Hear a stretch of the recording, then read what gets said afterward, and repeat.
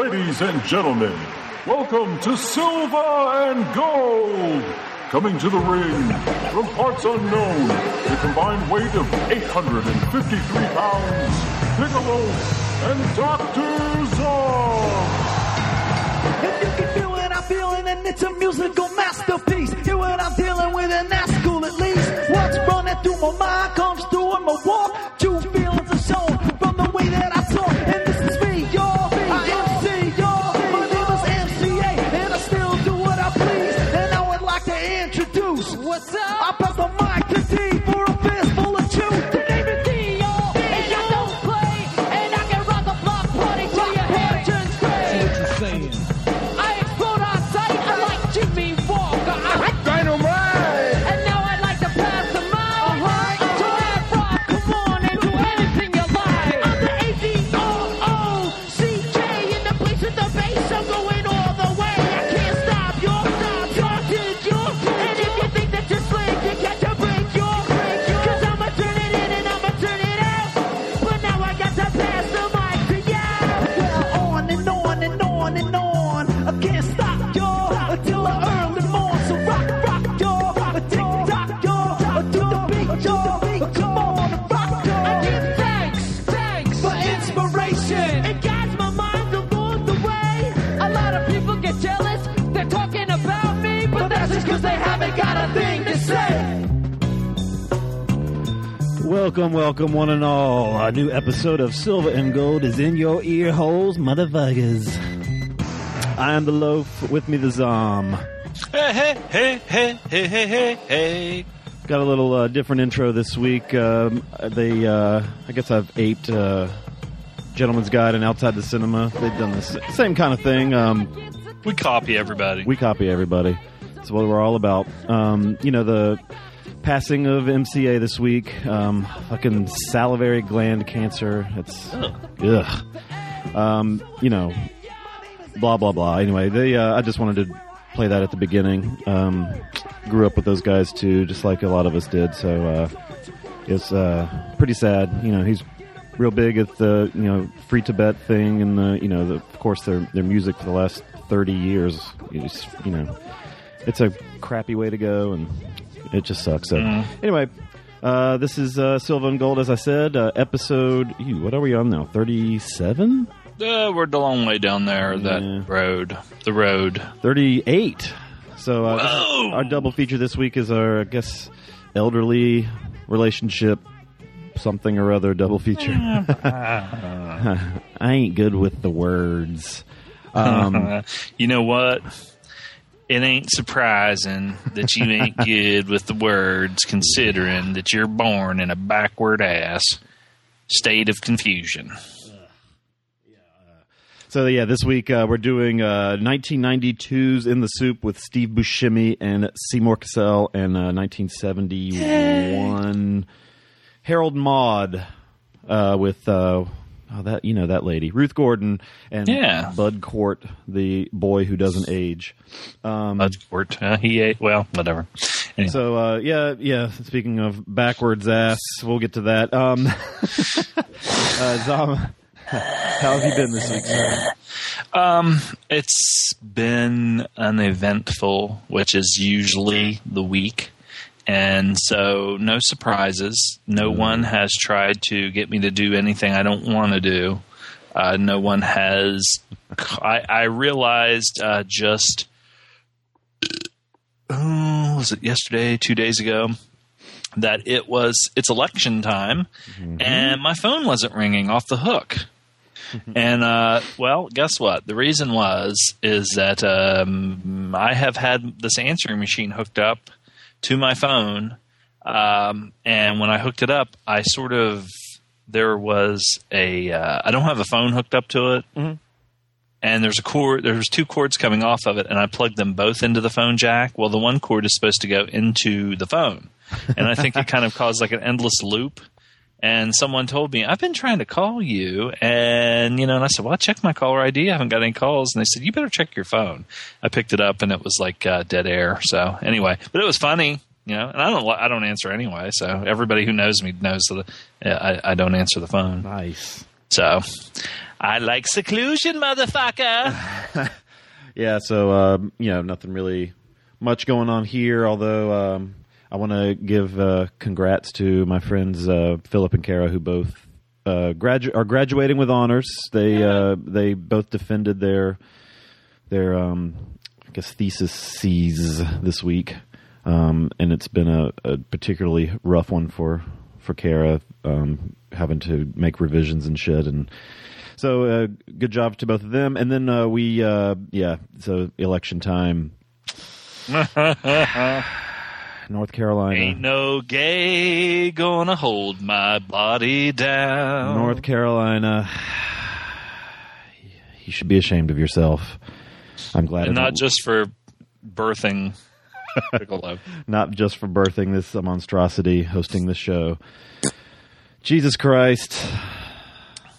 If you'd get some Jesus Christ in you, you would see the why this is an important step. It is. The evolution of man. It is. And, I mean, it's embarrassing.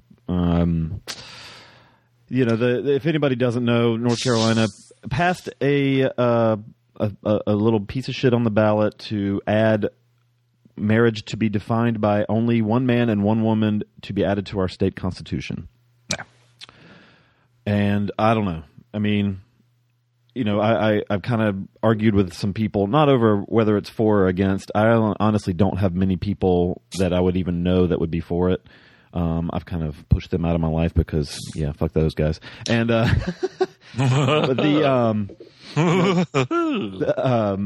but whether or not this is reason to be get the fuck out of this state.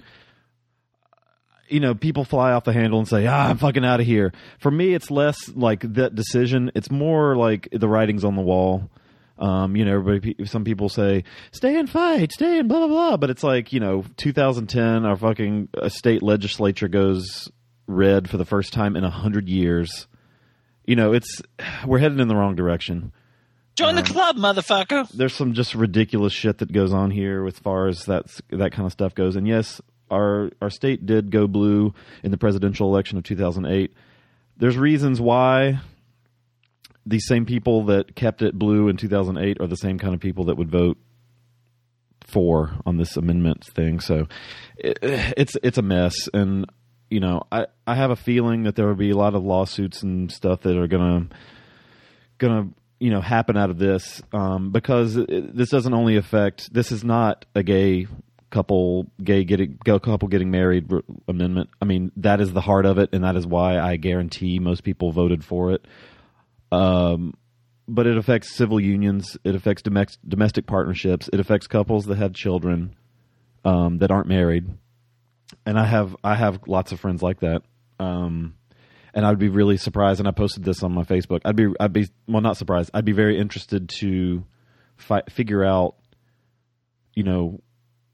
when these inevitable lawsuits happen, I'd be interested to figure out how many of them are from people, whose children have lost health care or whatever, who voted for this stupid amendment because they were just uneducated or uninterested. So they vote against their own interests. Yeah, so whatever. Anyway, enough of that. So, yeah, this week... gays, what? The fucking agenda. Causing all kind of trouble. Trying to stir shit up. Just all they're trying to do is stir people up. We believe in Steve and Adam, not Adam and what? Wait, what? So yeah, in the soup, Harold. I want to see Adam and Steve just fuck the shit out of each other. If they want to get married, be miserable like the rest of the married miserable fucks out there, that's their right. It is. You know what? Let me tell you something, people. This world is going to shit. But I truly believe that one man can make a difference. And I am that man. Yeah, I'm just moving. I'm not a man anymore. I'm moving to a fucking blue state. I'm done. You're not moving anywhere. You might as well just freaking sip it. You're going to stay there and you're going to fight. Because let me tell you something. I give up. No, you will not. I live in this fucking place, and goddamn it, if these gays can't marry in West Virginia, I will stay and fight for the gays to marry whoever they want to marry. And if you don't stand your ground, that's just what they want. They want you to move. You need to fucking plant your 2 feet, take out your penis and say, I'm mad as hell and I'm not going to take this anymore. And my dick had shit on it, if you want to know. If you wanted to know. Well, you know what? Let me tell you something. Here's the deal. Okay. Now, we know that we're trying to, progress as human beings, which I think may be against human nature, which if it is, then, we're fucked.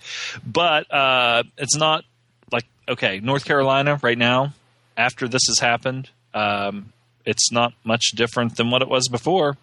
We already had a law. Right, that's what I'm saying. Now it's in the Constitution. They passed the law, and you have a goddamn Supreme Court right now of this great land that is, pretty much a bunch, or at least, the majority are fucktards.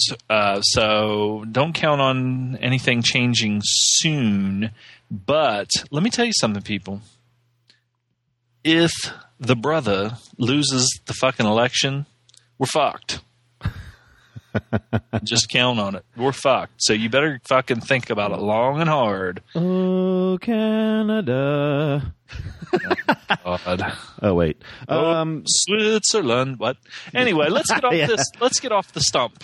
Let's do it. Let's talk about what we've been watching this week. Okay. Let me tell you something, people. I watched some stuff. Watched some stuff I didn't finish, but I'm going to mention them anyway. Okay, the first thing that I watched. Okay, let me tell you something. I watched a movie. And it was called The Avengers. And I watched The Avengers in 3D. And, okay, I'm going to comment on this just a little bit. Okay. 3D gave me a headache. Not a bad headache, but it wasn't. I would rather watch it just regular. Yeah. It's not that big of a deal. I believe that someone in the theater actually had a seizure. So, yikes. That was scary. At first, nobody knew what was going on, and people were kind of laughing because a guy just kind of wailed, out loud for no reason. And, we were all sitting back a lot further from him. We didn't know what was going on. And then, of course, there was some disturbance, and apparently they had to call an ambulance and stuff. But anyway, that might have just been Loki. Causing his mischief. Waka waka. Okay. Now, The Avengers. I thought it was good. I don't think it was the greatest goddamn movie I've ever seen in my life. Lots of action. It's a long movie. It's lots of action. It's pretty good. Ruffalo was good. Downey Jr., it's like, okay, I think they're just telling him, just go in there and be Robert Downey Jr. Right. And so I think it's getting to be a little much. It's like, okay, dude, everything doesn't have to be a fucking quip and a joke. Captain America was great. The Hulk was great. Thor's pretty good. See, they had a reveal at the end in the credits. 2 things at the end. So watch the first one after watch the movie until all the credits are completely done. Okay. Because there are 2 extras. Because a whole shitload. I'd say about 96 to 97% of our crowd left. After the movie was over. So, but they might not have given a shit, tell you the truth. I went to the midnight showing. It was all right. Pretty good movie. It's not like goddamn. I don't know. It was pretty good. I'm not talking it down because I liked it. But it's just action. And Jeremy Renner is too small to be a superhero. He is smaller than Scarlett Johansson, and whatever. He is, and she's not that great of an actress. She has a fine body on her, and she's good in the action parts, but she is not that good of an actor. They could have done better than her. Okay, next thing I watched was another Marvel. animated deal, Netflix Instant Watch, called Planet Hulk. And I never was a huge fan of the Planet Hulk, the comic storyline. I like the idea with that one. Well, like the Illuminati or whatever, which was Doctor Strange, Reed Richards, Tony Stark, a whole bunch of the smart people decided, since they're so smart, that they know what's best for the planet, and they were going to pull strings behind the scenes. So they put the Hulk on a Banner, the Hulk, whatever, on a spaceship and sent him to some planet in another galaxy because he was bad for the planet, for Earth. Okay. They said it was uninhabited, just had animals and plants, and he could go there and live in peace. Well, it had been inhabited, and there was like a slave kind of a thing, like Spartacus kind of a deal, where they had gladiators and shit like that. So it pissed him off. Yeah, see. Next thing I watched was Hulk versus Wolverine versus Thor animated deal. As you can see, the Avengers got me a little bit fired up. Fire up, Tommy, fire up. Hey, that's what they used to chant in the TBS studios to Tommy Wildfire Rich on 605. The audience of like 53 people. Yes, and it'd be like 53 little, kids there. They'd be like, fire up, Tommy, fire up. Hey. Anyway, hey, let me tell you something. I went to Pittsburgh to see Raw, and there was probably 12,000 people there, and they didn't make as much noise as those 50 little kids. I loved beautiful Bobby Eaton doing the rocket launcher up into the lights. Yeah, fucking TBS studio. Light would be hitting his head. Okay, let's not get off on this wrestling talk. Wrestling. We went off on the gay.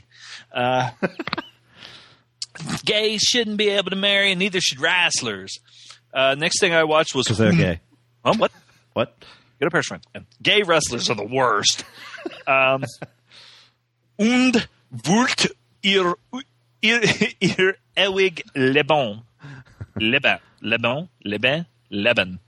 It's German, so it's probably just Leben, because the language is kind of like und wurt ewig Leben. And what this is a movie that was made in like 1958, and it's a German movie. It's made from the German perspective of World War II. They are in Stalingrad, and it sucks. I like those kind.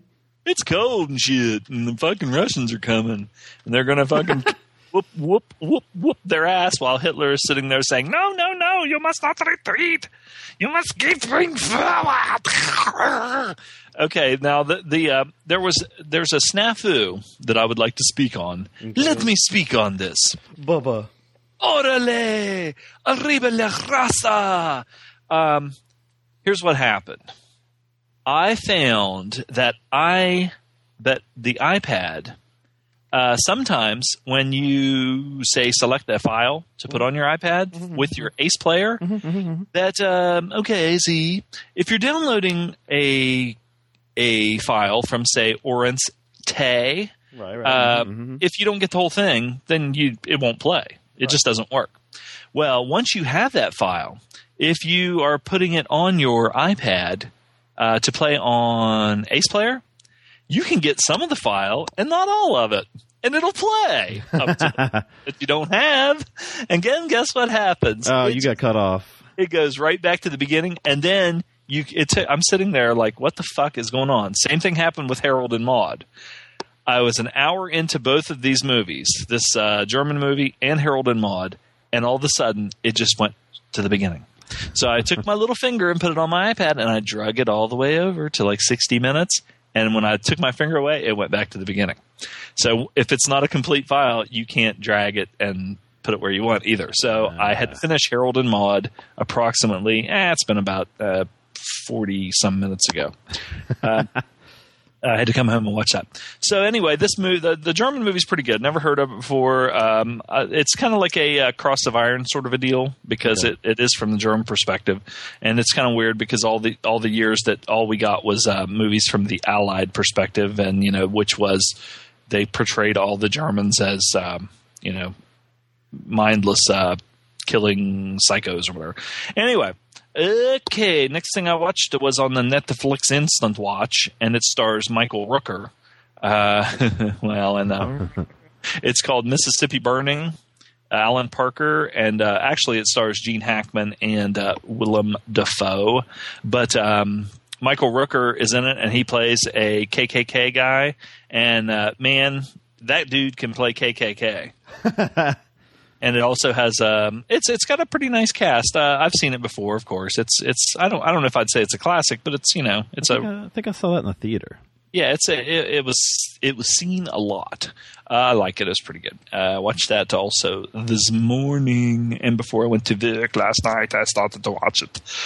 Next thing I watched was a little movie with a guy named Kwai Shang Kane, a.k.a. David Carradine, and Brenda Vaccaro.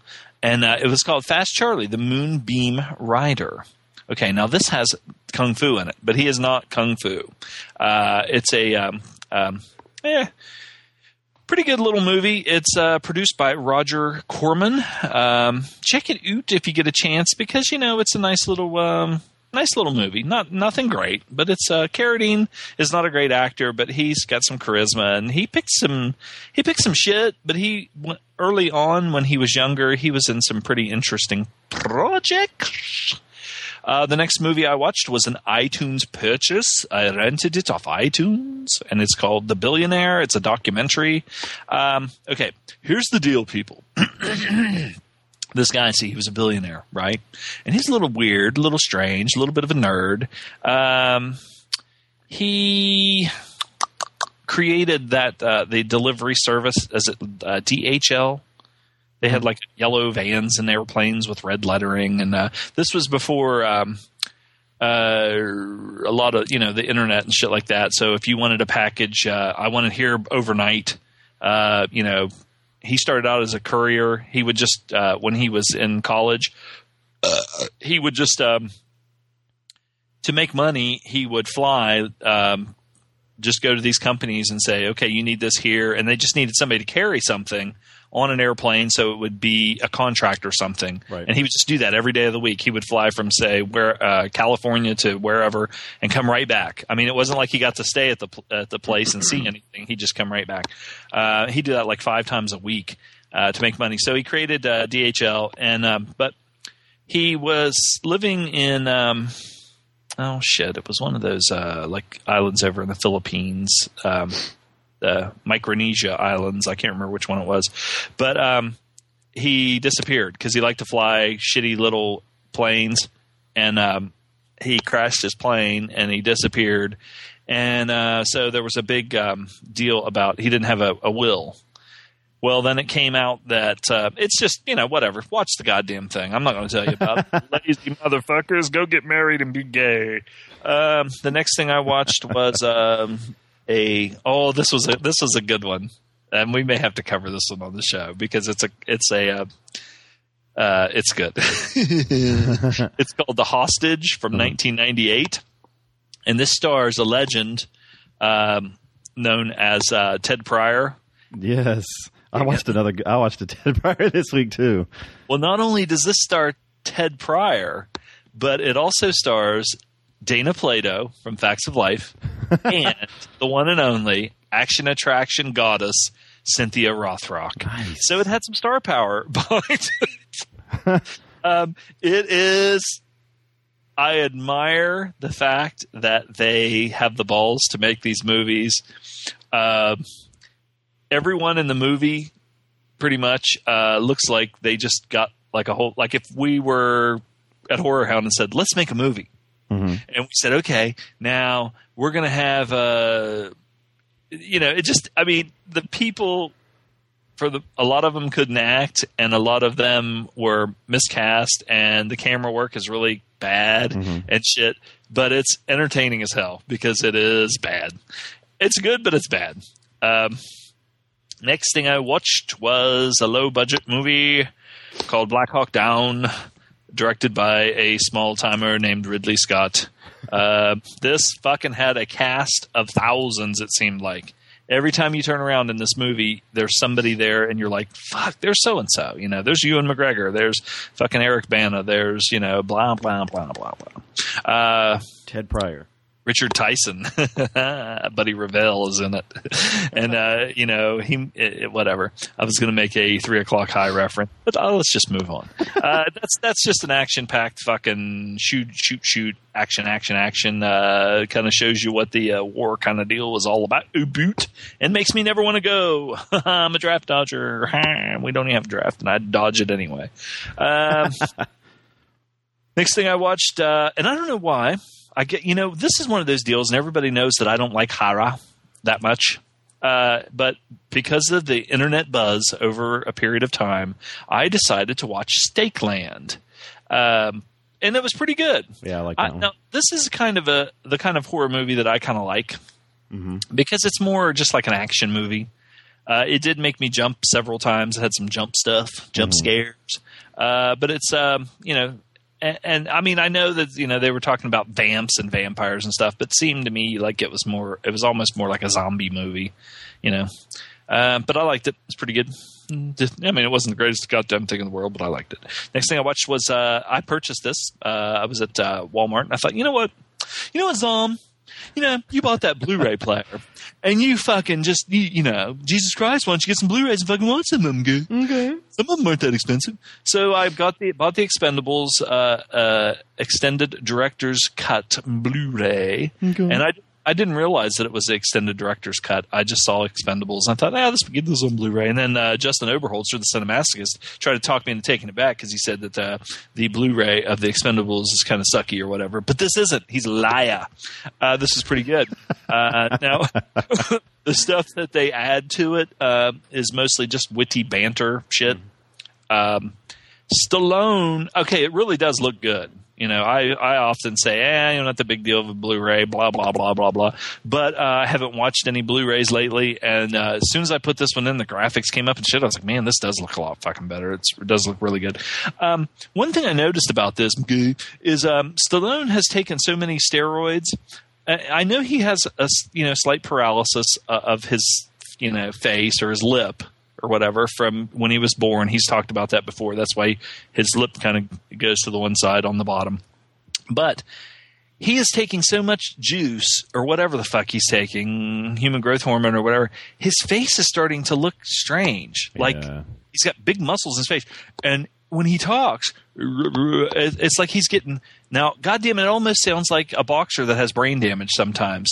His voice is getting real deep, but it's like he's like Rocky in the first movie when he was dumb. He sounds almost as bad, or if not worse than that.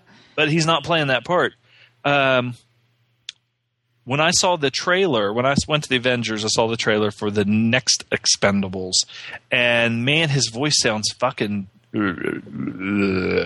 okay, like Lurk or something. Which that trailer looks good. JCVD is going to be in that. And I'm going to go see Expendables Part 2. Had you not seen Expendables? Yeah, I saw it in the theater. Okay. You got to listen to the Gentleman's Guide to Midnight Cinema. I called in feedback from the movie theater after I saw it. See? I used to do that. Never heard of it. I'm wired today, baby. Planet of the Vampires, Barry Sullivan, Maya Bava. I watched this again. I love it. Could watch it a bunch. We need a Blu-ray of this. If you're listening out there, you people, if you have any control, let the gays get married and put Planet of the Vampires on Blue. It's a good movie. One that I would like to do on our show with Forbidden Planet. To I don't know what you would call those that combination, but whatever. Who gets shit? Fearless Fuzz is a Italian movie. Polizia. See, I do listen to Gentleman's Guide to Midnight Cinema, and so now I know all these terms like giallo and polizia and stuff like that. This was a movie with Maurizio Merli. Early, yes, and Joan Collins. And if you watched Dynasty and you ever thought like, I wonder what Joan Collins looks like naked, watch this movie. But this movie's good. It is funny. It's funny. It's supposed to be funny in parts. It's funny in like ways where maybe it's not supposed to be funny. but it's also got some tongue-in-cheek and look at the camera things that are funny too. And it also stars, and I can't remember the guy's name. I should know this. But the guy who played Ugo in Milano Calabrone 9, he's like one of the main guys too. And he's not like Ugo. He's totally, I mean, he has a goatee, so he definitely looks different, but that guy makes me think of, at least in Milano Calabrone 9, it makes me think of Statham. You know who he makes me think of? The fucking thing. I'm not taking this line from goddamn Reservoir Dogs because I just realized I was going to say this. He reminds me of the fucking Thing from the Fantastic Four in that movie. Now, in this one, he's funny. So, I mean, he's got some range. He's no Wahlberg. Next thing I watched was a documentary called The Panama Deception by Barbara Trent and David Casper. Now, this is a very fucking awesome documentary. I think it won an Oscar. And if you want to see how fucked up some of the shit that the United States does, watch this goddamn movie. Oh, yeah. It's very good. Next thing I watched was another documentary, which was a recommend from The Samurai. From that show that I've already mentioned, gave like fucking 50 plugs to already in this little segment. It's called American, the Bill Hicks story. It was good. Didn't know anything about him. And it was, it's a good movie. Who'd have known that drugs and alcohol are bad for you? Let's see. I love when people are like, we took these mushrooms and, it wasn't just like we were getting high this time, though. It was there. I mean, I really experienced something. It was really like, it was so vivid. I mean, it wasn't just because we were high. I think we went to another plane. It's like, no, motherfucker, you were high. Jesus Christ. Okay. Let me tell you about my 2 3-hour naps this past Sunday. Let me tell you about something. Okay? I was actually literally late for work because I was having a dream and I was fucking this girl. And this girl was hot. And we were going to town, and that's all I want to say about that. I wasn't late for work specifically because I'm like, man, I'm having this dream. I don't want to go to work. I woke up when my alarm clock went off, and I was like, and I was in a grog. And instead of hitting snooze or whatever, I just turned the alarm off. Well, I fell back asleep. And in the period of 20 minutes that I usually get ready for work, I was sleeping, but I was fucking, and it was awesome. It was worth it. Goober. Oh, okay. Goober died. That's a note I have here. George Lindsay, Goober, died. I don't know what that has to do with anything, but I watched Andy Griffith and Hee Haw and shit for a long time, and it's kind of sad. We were talking about the Beastie Boys and shit. Well, He was my Beastie Boys guy. This weekend, Goober. Let me tell you something. Goober, he could have been a Beastie Boy. I like his little hat. Sabotage. Huh? I liked his little hat. Yeah, he had a little hat. 83 years, that's a long time to live. And he supported gay marriage too. I don't know if he did or not, but it'd be cool if he did. I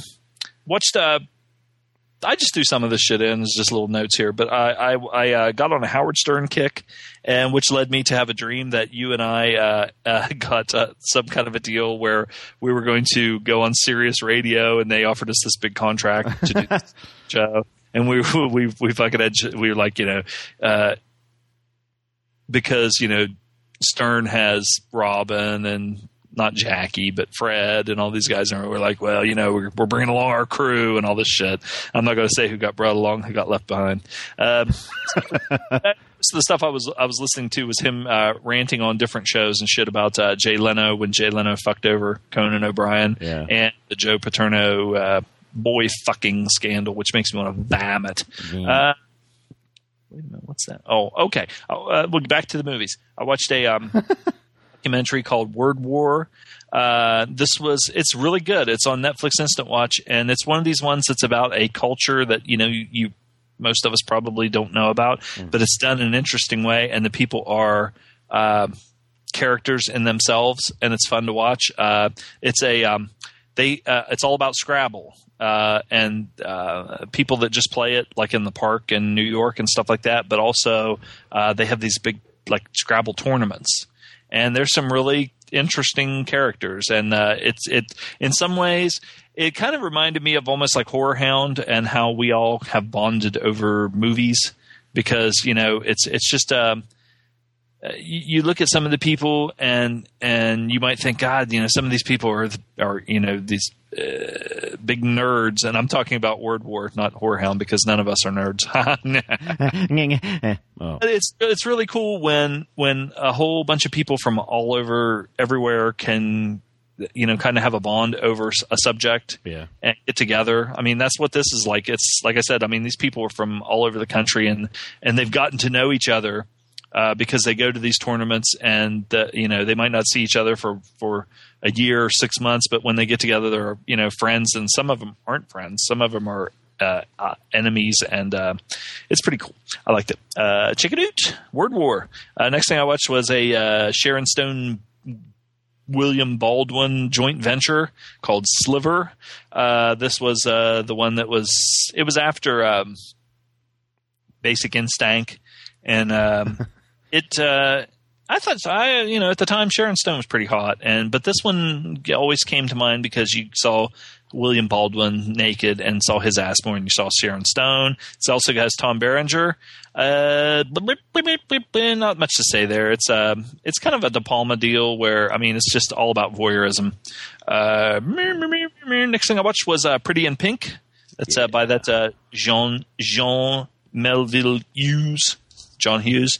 It's got Ducky. It's got what's her face and Spader and that other whiny ass bitch guy, Andrew McCarthy. Boy, I always hated him. I hated him in every movie he was in. He was a whiny bitch in St. Elmo's Fire. He's just a whiny fucking cunt. And you know what, Molly Ringwald? Hey man, you know how I feel about redheads. I'd have got down on that. Yeah. Of course, she wouldn't have wanted me. She would have wanted one of those jerk-off guys that I went to high school with that was just like Andrew McCarthy and fucking names, man. Oh, I'd have punished that bitch. But you know what? I'll tell you something about her. I'll tell you something about, what was her name in the movie? I can't remember. I don't remember. Whatever. She may not have fucked me then, but she would have showed up on my porch fucking 25 years later and weighed 185 pounds. It happened. Okay, and the last things I want to talk about are if you go to Dairy Queen, if you have a Dairy Queen in your area, get a peanut butter frozen hot chocolate. This thing will make your dick stiff and your belly hurt, but it's fucking awesome. And if you don't have a dick, it'll give you a titty hard on. It'll give you a big full clitoris. Yes, engorged. It's right across the street. I have one right across the street from the theater. I think I might stop by on my way to work. My girl at work said that her husband got the caramel one, but I can vouch for the peanut butter one. I'm telling you what, people. You know when they say when you smoke crack or if you smoke meth, sometimes like the first time you smoke it, you're addicted. That's the way this is, and I'm fighting fucking temptation every goddamn day. Another one. It was that good. I've only gotten one, but goddamn, you're gonna leave in the middle of the show to go get one. I'll be back in 30 minutes. But it did make my stomach. But you know, I ate it with a big taco salad, so or I didn't eat it. I drank it. Flyers suck. Okay. Oh, Flyers. They won the first game against the Devils, which I was like, God damn, man, this might be our year. Oh, my God. Then they lost fucking 4 straight and couldn't do shit. Getting a goddamn goalie and having some defense, motherfucker. Okay, so we're going to put that to bed. Now I can start watching some baseball. Yeah, the Red Sox lost a series to the Royals. So. 17 innings, daddy-o. Okay, and, you know, think about it. That's all I have going on there. Yeah. Okay. Get a big week. Let's see. Got a big dick. Yeah. I just had a big week. No big dick. I am a big dick. I had. Well, it was framing out to be a big week, and then, like I said, I took some very long naps on Sunday for one reason or another. I watched this movie starting Sunday called Persona.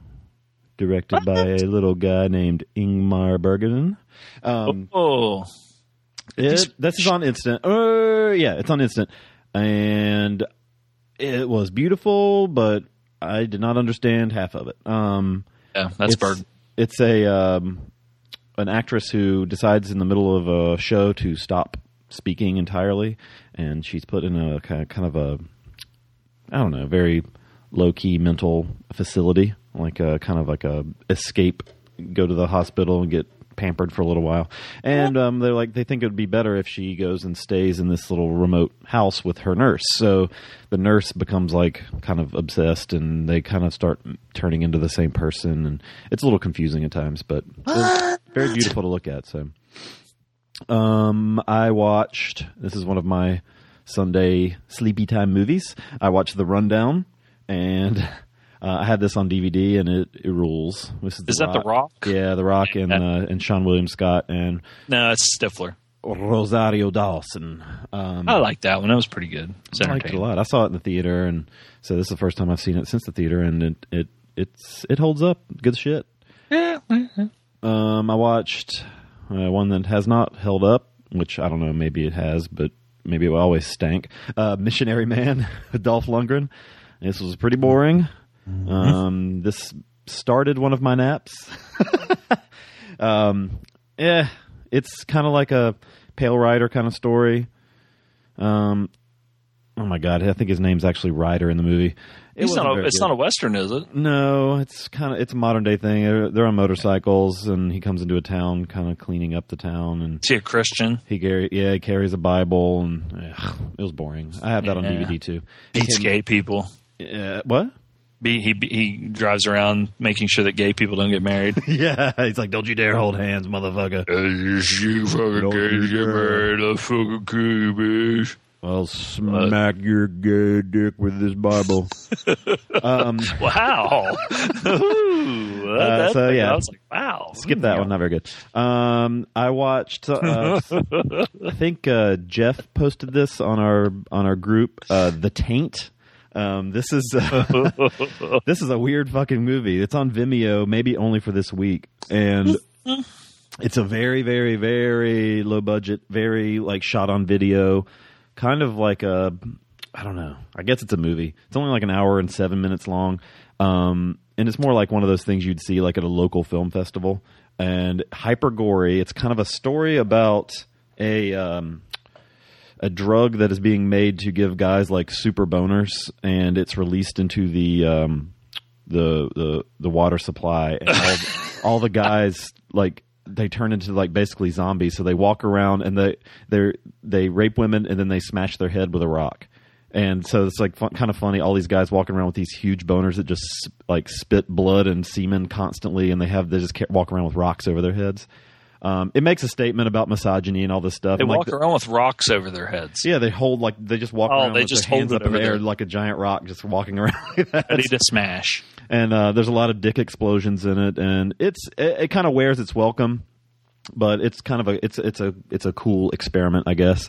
And that's really what it is. I mean, it's not something you'd ever see like majorly released. I think there's a DVD of it and stuff, but if it's still on Vimeo, go over there and see if you can find it, because it was available to watch on there for a little while. Okay. Lots of like I said, lots of dick explosions in it, and the gore is it's over the top gore, so it's kind of funny. So, and then I watched another experimental gory film called The Magnificent Seven. This was actually one I've had on DVD for quite a while, and I've never seen it. I've seen the Seven Samurai, but never this one. So, and I didn't realize who. Obviously didn't know who was going to die and who wouldn't, and it was good. I'd watch this one again. I was afraid it was going to be like 3 hours long. I never really paid attention to the runtime, so it was nice having it be a little less than 2. So, who's your favorite guy in the Magnificent Seven? I liked Bronson's character. Yeah. I liked how he always would. As soon as the shit would go down, I liked how he'd always run up onto the roof. Yeah, and pose. Yeah. But I don't know the guy's name. Who was the one that played like that? Like he was like half Mexican, and he was a fucking whiny bastard. Horst Buchholz. God, that guy. He's actually a German Mexican. Okay. Well, I don't think he's a Mexican, but I'm just saying. Well, in the movie, I think he was half Mexican. Yeah. He was a white bitch. That character was annoying. So, I watched. What a bite! This is my Ted Pryor movie for the week. Ted Pryor and Robert Zadar and William Smith. This is The Final Sanction. As soon as I watched this, that I may or may not have obtained illegally, you hit yourself in the dick with a Bible. I smacked my penis with a Bible and went on Amazon and bought the VHS. Nice. This is a What's I don't it know called? the Final Sanction. I don't know what to compare this to, but basically it's a war breaks out between U.S. and Russia, and for whatever reason the two countries decide that to settle the differences instead of starting an actual war. And this is already nuclear missiles have already been launched. Okay. Instead of starting an actual war now, they're going to just have two super soldiers meet in this like in this like conflict zone, and whichever one wins, that country wins the war. Nice. So Zadar is like the he's the Russian super soldier, and then Ted Pryor is kind of like the roguish. He's been in a military prison, and he's up for the U.S. and he's such a rogue. This is pretty cool. It's kind of silly, but I always thought that Zadar's chin would be fucking like hard, like a bony. Right. But there's a scene in it where they're training him, and they do a training montage, kind of like in Rocky 4 when Dolph's getting trained, with the red lights and like the high tech shit. So they have him all like strapped up, and they're doing like brain training and stuff. And he's kind of like shaking around, like convulsing, and his chin fucking just jiggles everywhere. It's like a fat tit. Fleshy. It's gross. It's a chin tit. It is. I thought it would be like a big bone too. Like if you found his skull, it'd just have this massive jawbone. Yeah, it's fleshy. It's weird. It's good though. This movie's fucking ridiculous. Maybe we should review that with the other one. So good. Ted Pryor double feature. I don't know if he's Magnificent Bastard, but man, woo. Mediocre bastard. Yeah. Well, he's not mediocre. And speaking of Magnificent Bastards, I watched Stacy Keach, David Hemmings' film, The Squeeze from 1977. This is Stacy Keach plays a really gross alcoholic former Scotland Yard, and he's trying to solve like a kidnapping hostage situation. This is good. I don't know if it's ever been on DVD or anything. I think what I had was like ripped off TV at some point or something, but Stacy Keach is a mess at times in the movie, and he does a pretty good British accent. I was impressed with that. So this is good stuff. I love Keach, so we're gonna, like I said to Zahn, we're gonna have to cover some Keach. It's definitely a Magnificent Bastard. So good stuff there. 2 Keach films 2 weeks in a row. I did the other one, The Street People, last week with La Jamal. Was that your Asian accent? What was that from? I thought you said La Jamal. It was from Lost in Translation when Bill. Oh yes. La Jamal. I almost watched that the other day. That's good shit. I watched Drum from 1976 with Warren Oates and Ken Norton and Pam Grier and Yaphet Kotto. This is I guess a sequel to Mandingo, one of those kind of slave sexploitation movies. There's lots of boobies in this one. Warren Oates is pretty fucking cool. He's ridiculous. Ken Norton's boobies look good. That guy's fucking. He was a specimen, man. Yes, he was. Good lord.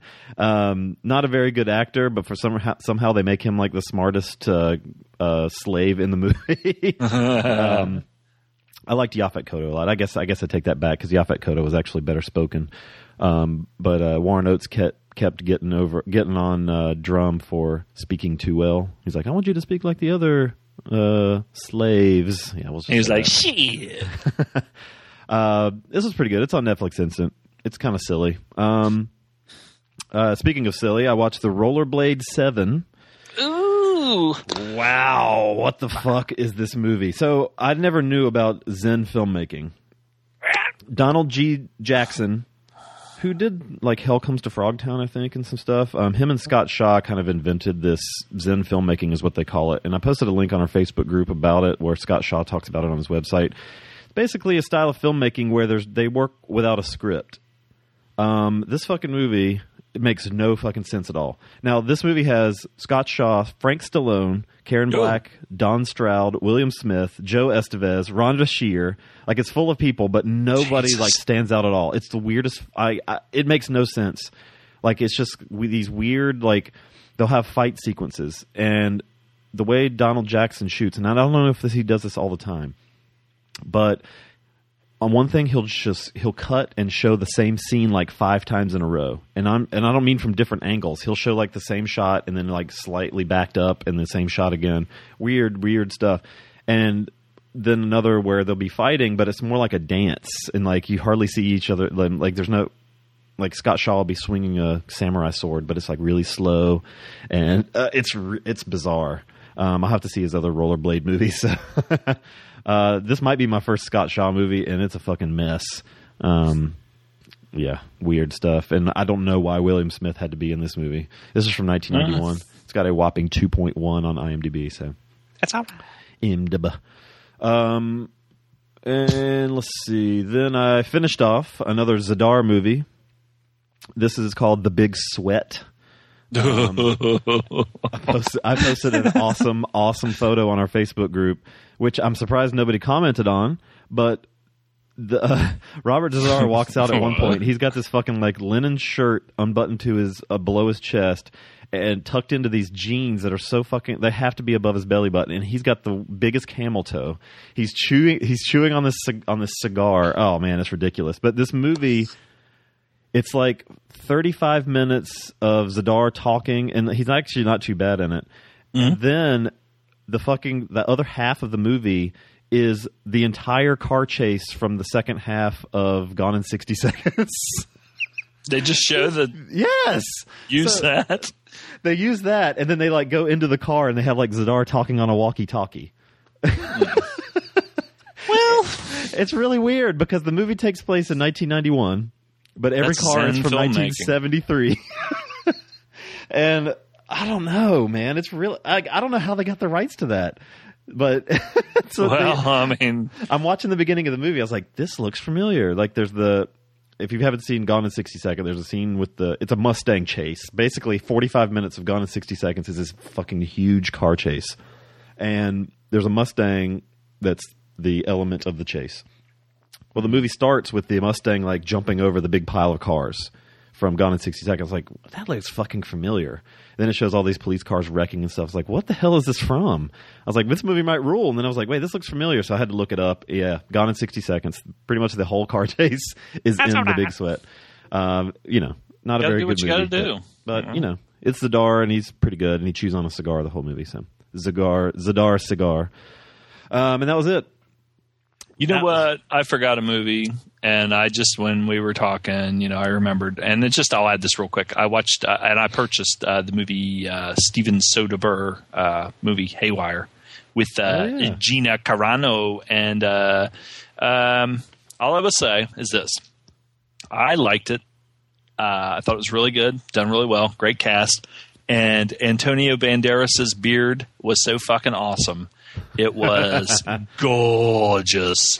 And let me tell you also that this chick is she's got some she whoops some ass, and she is she's got I don't know how to put it, because I want to say she's thick, but she's not really thick, but she is. But it looks nice. I like it. She's healthy. She's healthy. She is healthy. I'd like to see her in a movie with like some of the fucking action chicks that are real skinny and shit like that, and just have her just dominate. She could be a prison warden deal and like rub on them. Maybe they could remake Ilsa, and she'll be Ilsa. Yes, and punish like fucking Van Damme and Ted Pryor. Ted Pryor. Okay, we're going to take a break and come back and review. Let's do In the Soup first. How does that sound, sir? It sounds good to me. All right, I really got to piss. We'll be right back. Wait a minute, what? But my balls is. When I come home after a hard day's work, there's nothing better than listening to Outside the Cinema. I like to draw a bubble bath and get in there and play with the bubbles. And sometimes I fart in the tub, and some of the bubbles come up, and I'll scoop a bubble up in my hand, and I'll pop it and smell my own fart. I like to smell my asshole. Coming out his asshole.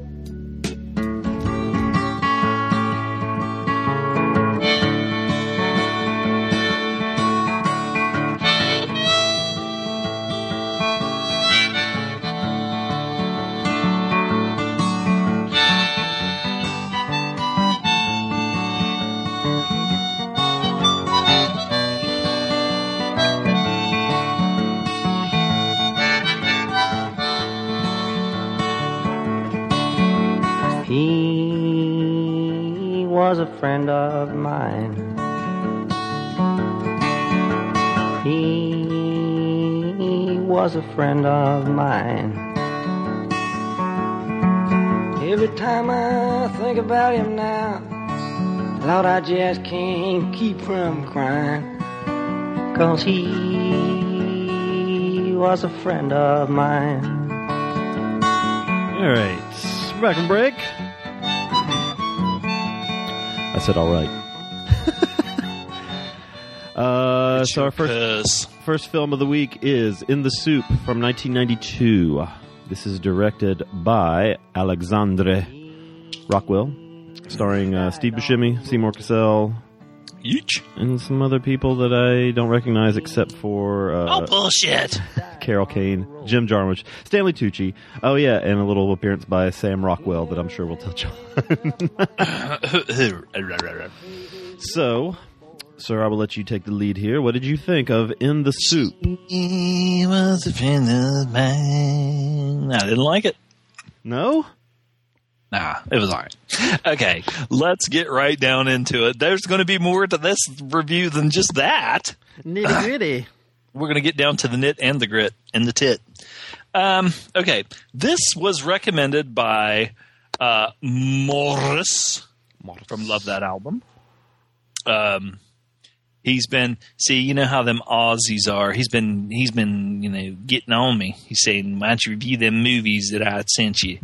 You fucking moron. And I said, look you, Australian. Don't you get on my back. Can you tell I'm stretching this out because I don't remember that much about the movie? Anyway, no, okay. I just had some honey in my throat, so I'm trying to wait for it. It's clover honey, all natural. Pretty good. I just like to suck it down. It's good. Do you know that when they found the pharaoh's tombs, that they found honey in there, and it was like thousands of years old, but it's still good. Yeah, it doesn't spoil. Oh, it doesn't spoil unless you put it in the fucking refrigerator, which I didn't know, and then it gets hard as a goddamn brick. So don't put it in the refrigerator. You don't have to. Okay. Now, here's this movie by this Alexandra Rockwell. Okay, now he is not related to Sam Rockwell or Norman Rockwell. Okay.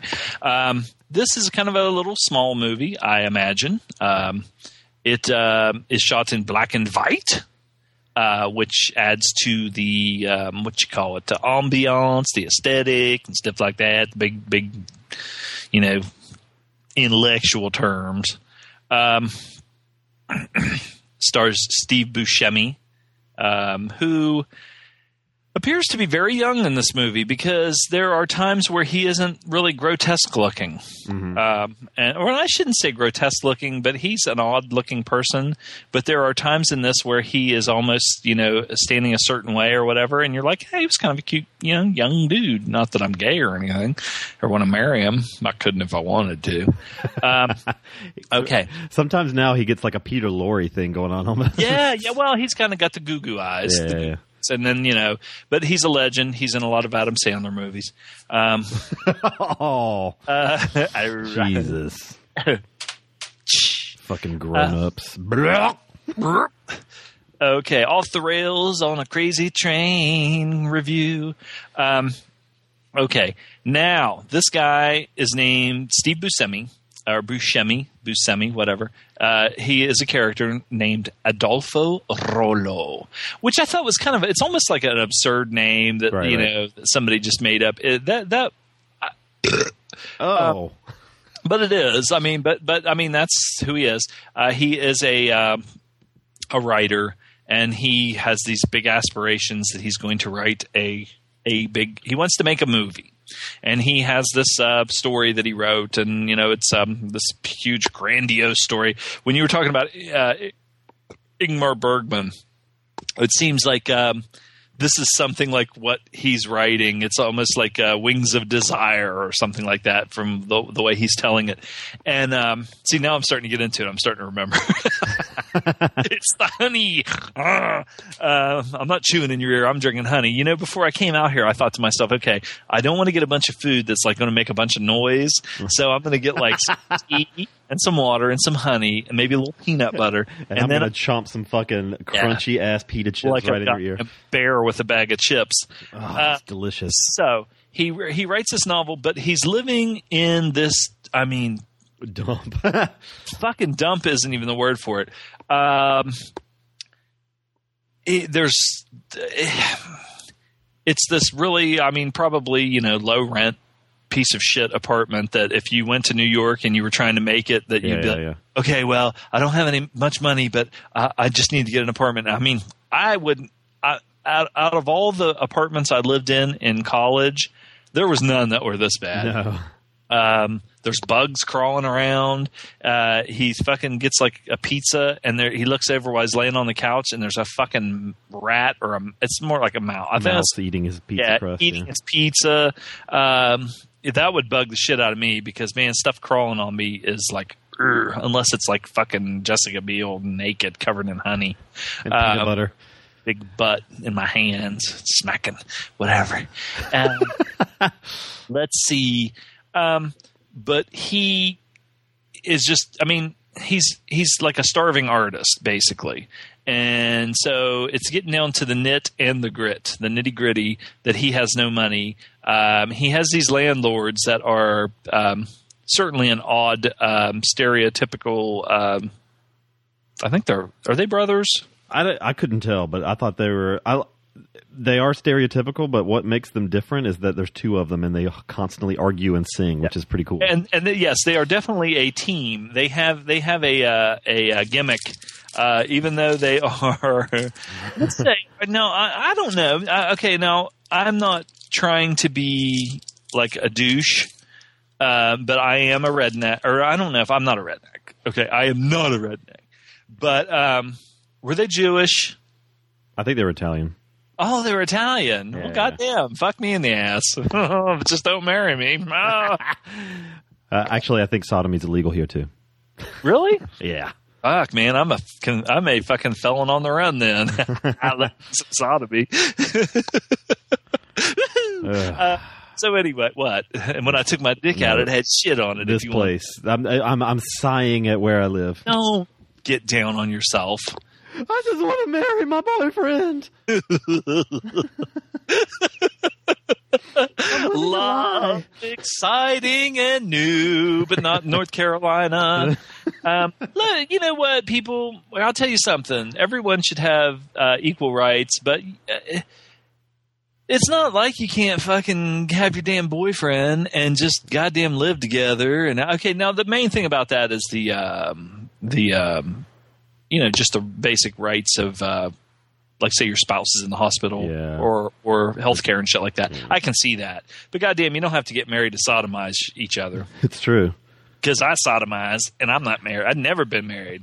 That's probably why, because I sodomized all the chicks. I want some cake. I want to sodomize some cake and Jennifer Beals and Jessica Biel. Okay, we're going somewhere that we should not be going. This is not a political podcast. It's a gay podcast. In the soup. In the soup. Steve Buscemi. Okay.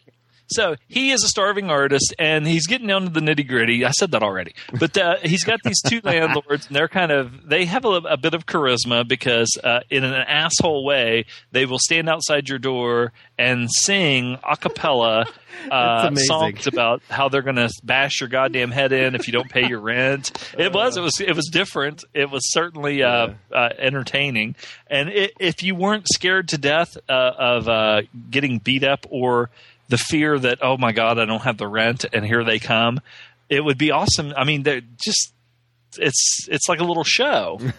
So anyway, he looks around and he's like, okay, he goes to the pawn shop all the time and he's fucking selling like every goddamn thing he has, you know. I mean, he does seem like he has he goes and gets some jobs every once in a while because he's painting and stuff like that. And he comes home tired with paint all over him.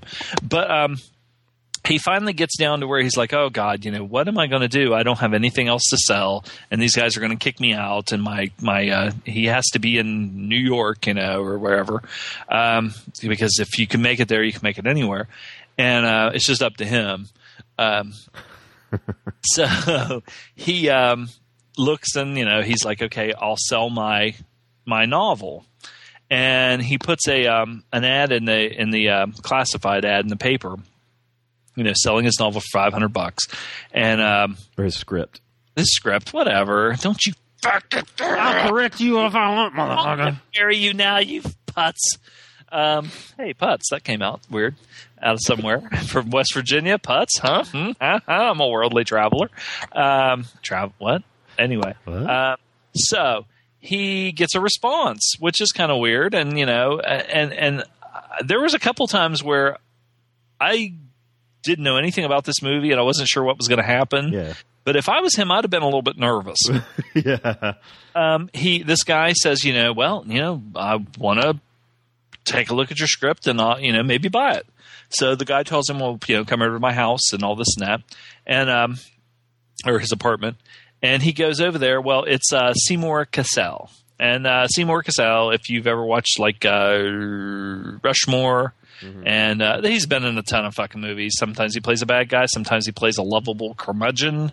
But he's pretty cool. I like him. I mean, he seems like so fucking good, especially in this movie. Yeah.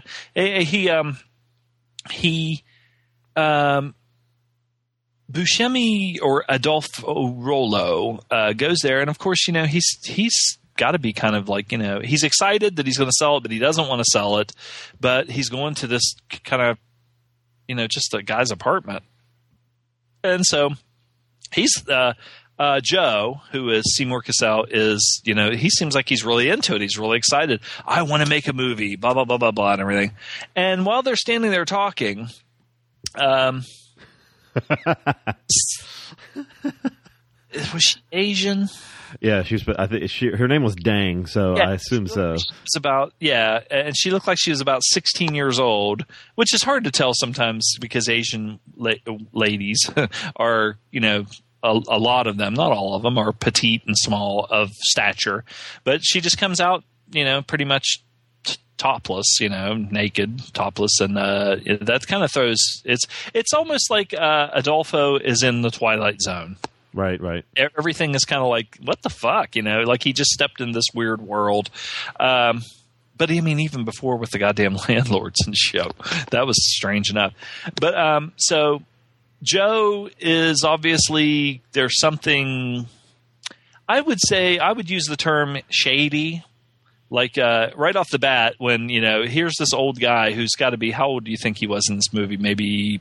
Probably in his 60s. In his 60s, but an old guy. And here's got this, looks like some, like I said, 15, 16-year-old half-naked girl that's, She comes out and she's wearing dark lipstick. And this movie, if you didn't realize, it's filmed in pretty contrasty black and white. So she comes out and just plants this big, open mouth kiss on Steve Buscemi, and he's got fucking just lipstick smeared all over his face.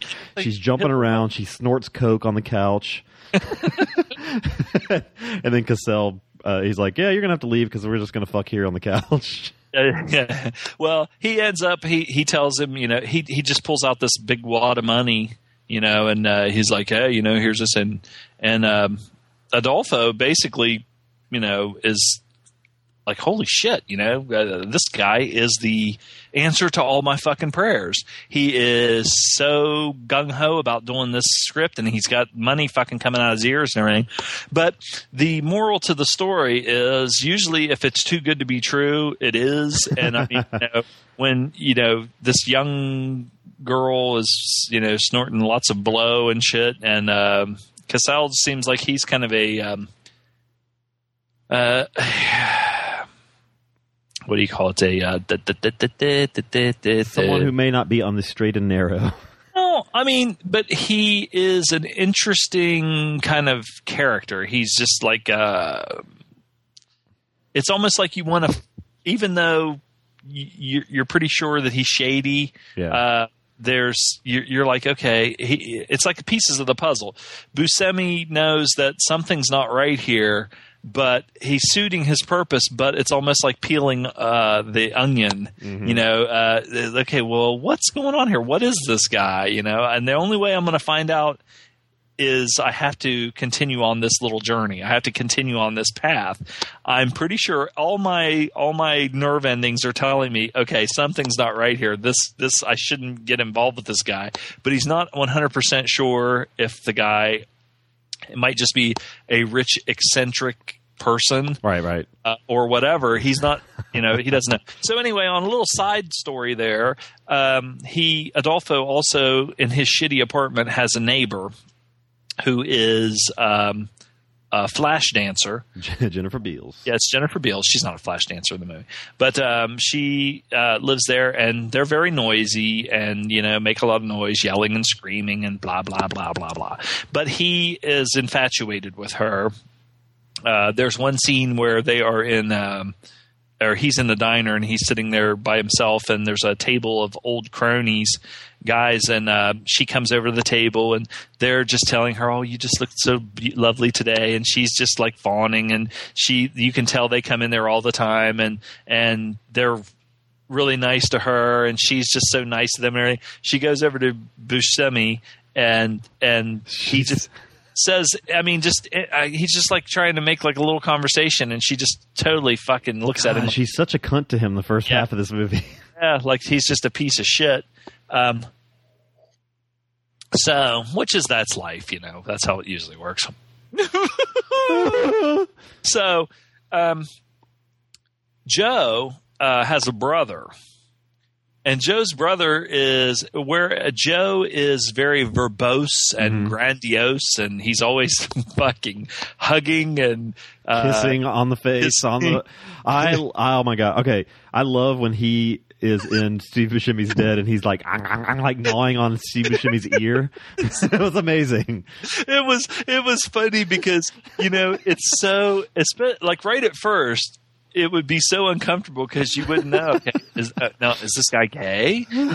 Does he want to marry me in North Carolina? Well, he can't do it. But then after, it's the kind of friend that once you get to know him, that they just do shit like that just to get a rise out of you, not literally but figuratively. And he does shit like that all the time. He'll come up behind him and come on, give me a kiss, or lay on top of him and shit, wrestle with him and everything. I'm really glad I went into this movie cold. Like I knew that they kind of formed a bond in some way, and that was about it. But it's like I really like the movies like this often speak to me well. But I love the quirkiness of there's a lot of just very different characters that usually have like one thing or something about them that makes them very distinct. I guess if anything, Buscemi's like the straight guy in the film. He's you've seen that character before. Mm-hmm. But it's like you get the eccentric gambling movie producer who may or not be a movie producer. You have his hemophiliac brother who just like stares at Buscemi all the time. He was disturbing. Because he was the kind of guy that he was the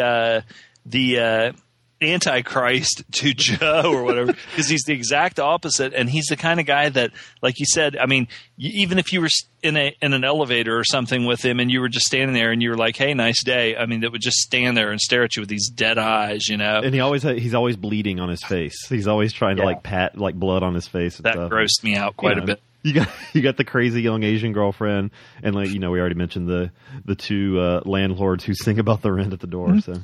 So Adolfo gets in bed, sometimes literally with Joe, but figuratively as far as making this movie. And Joe, is trying to. He gets so excited about it that he decides, I'm going to finance this movie, and we're going to make it together. And so then he starts coming up with this money, like, hey, here's this money, hey, I got some more money and everything. And but what you come to find out is that Joe is definitely – he is beyond shady. He is a criminal.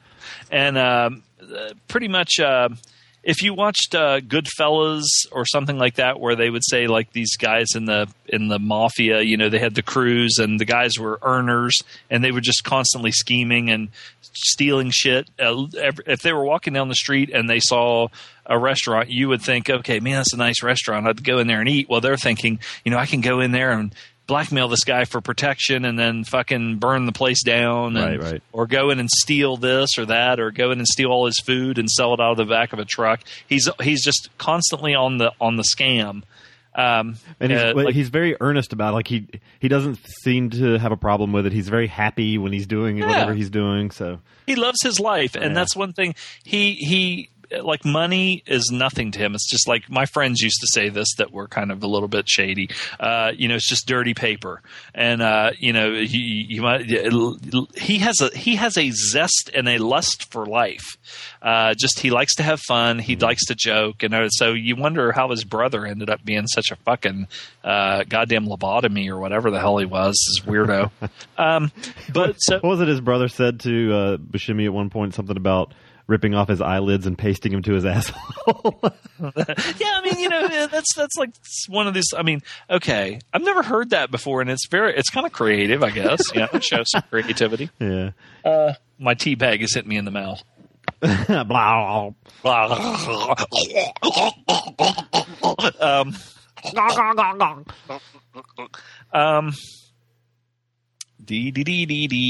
So he starts.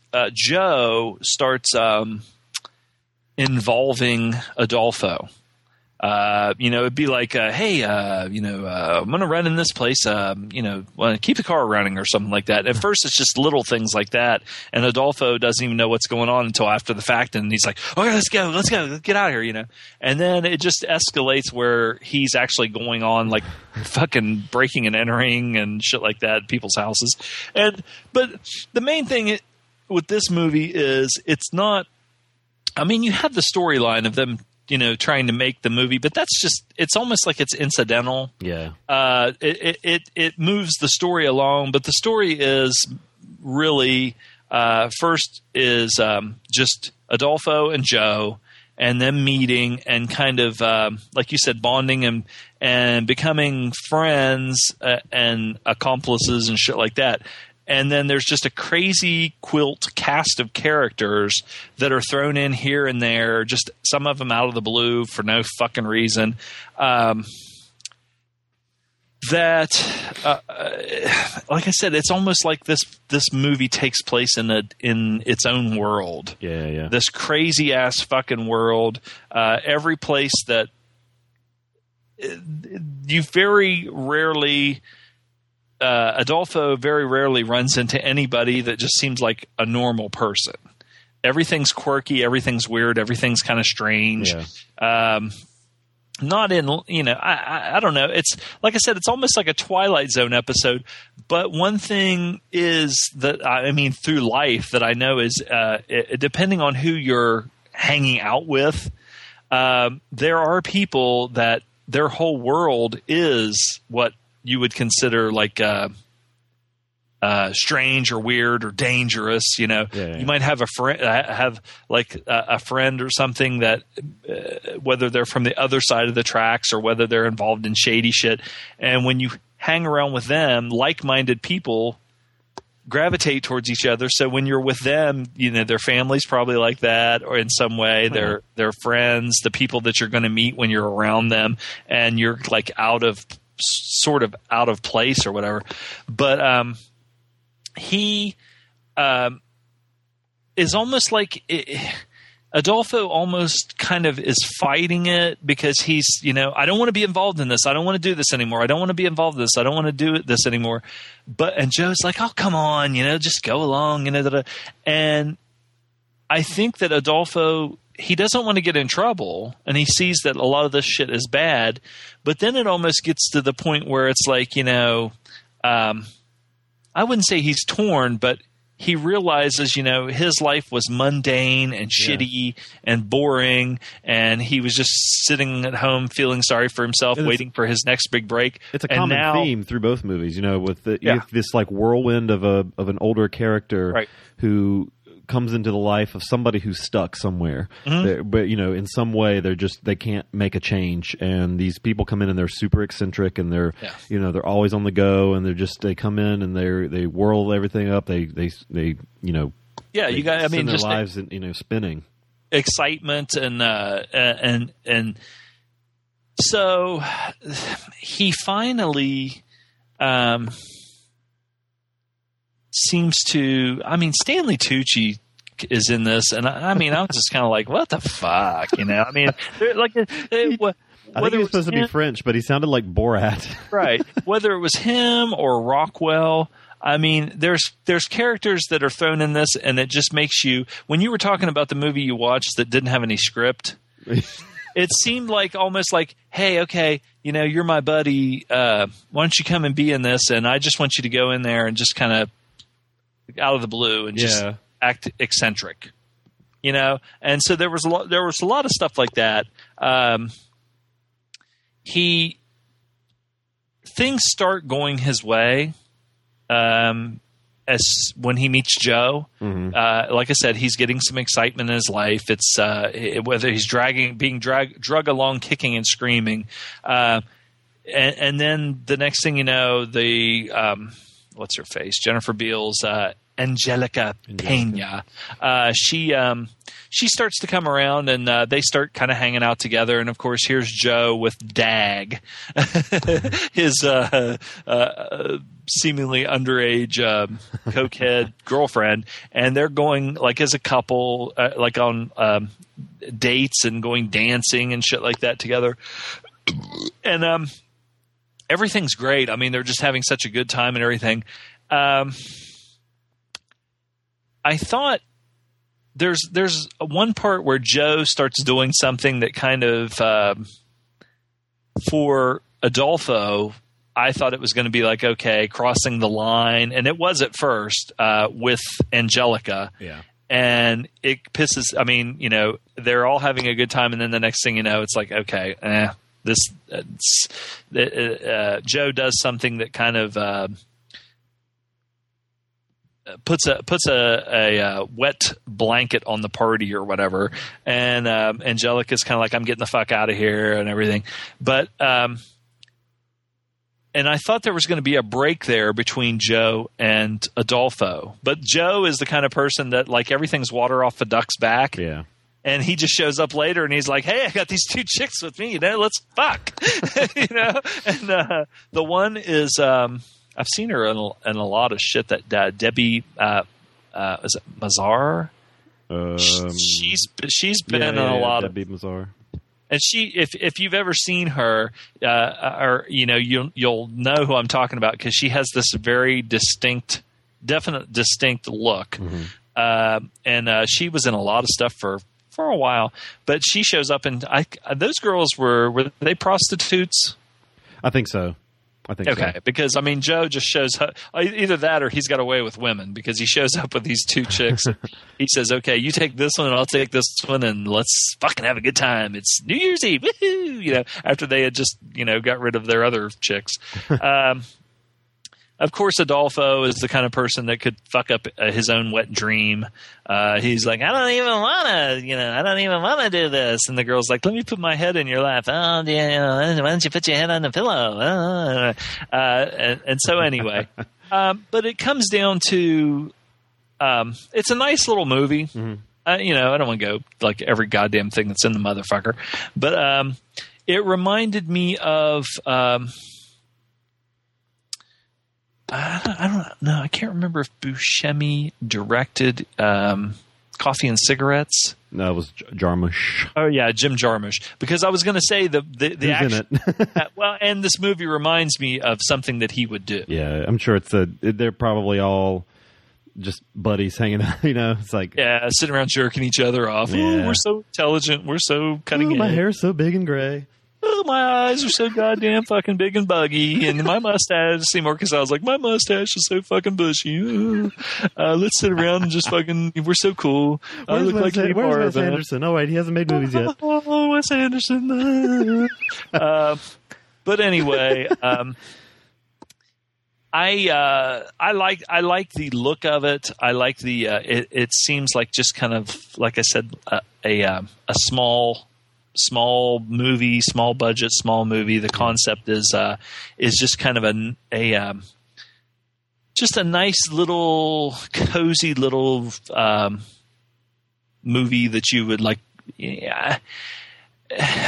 I keep saying nice, but it is. It's just, it's the friendship thing and it's got a 90s feel to it. It's definitely, it's almost like it's like a really, really good like art house, like an art house film, but it has that 90s feel. And if you've seen like Jarmusch's work and stuff like that, you'll know you'll have that similar feeling going in. It's it's shot black and white, but maybe on video, or it's not like, it's a kind of a low quality film or video or whatever it is, because everything's like nice and crisp. It's not, there's not that nice like glow that film gives. So, I don't know why it's black and white, but I like the black and white. Yeah, no, it was fine. I'm just saying like there's usually with black and white like it has a reason to do it. I guess maybe because it's kind of a throwing back to like a more of a 50s kind of movie, like. I don't know. Well, I always like on IMDb that it says plot keywords: car theft, hemophilia, Dostoevsky, midget, female nudity.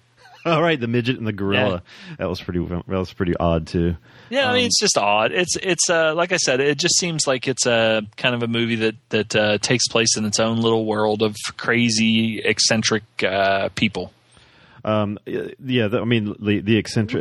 eccentricities, is that a word? Those little things. That's what I, took out of this. I think most, he lives on top of like I guess it's a liquor store, but they have a sign that just says cheap, best price, bottom, which weird wording. I like when he says he ate 3 pizzas and puked. Just laying there on the couch with the mouse eating the crust. That sounds like something I would do. And, he binged. But the, like him ending up having to go and pick up a pistol or whatever out in the middle of nowhere, or, I never would have thought that Sam Rockwell's first appearance on our show would be as a mentally retarded Hispanic teenager, but. What are you gonna do? But I mean, there's a car theft with a Santa Claus outfit. There's like I said, a midget dressed as a clown and a gorilla at one point, and you have Jim Jarmusch and Carol Kane. Is this the second time she's been on our show? I feel like she was in something else we covered. Oh yeah, she was naked she fucked Randy Quaid in Last Detail. Oh, we're tying it back because of Hal Ashby, right? Yeah, he blew a big nut up in her face. Yeah. So yeah, when they said she had horrible tits. He was right, and they, with that show that they have, I mean, it's just. With the Naked Truth or whatever, where they interview film directors, but they have to sit there naked. What if that's real? Was that real? I don't think so. I did get. There's one guy. I have this in film sometimes where you'll see somebody just do a little short part, and you're like, "Where have I seen that guy before?" It hit me in this one. He goes. Buscemi goes to a car rental place at one point, called like Easy Car Rental or something.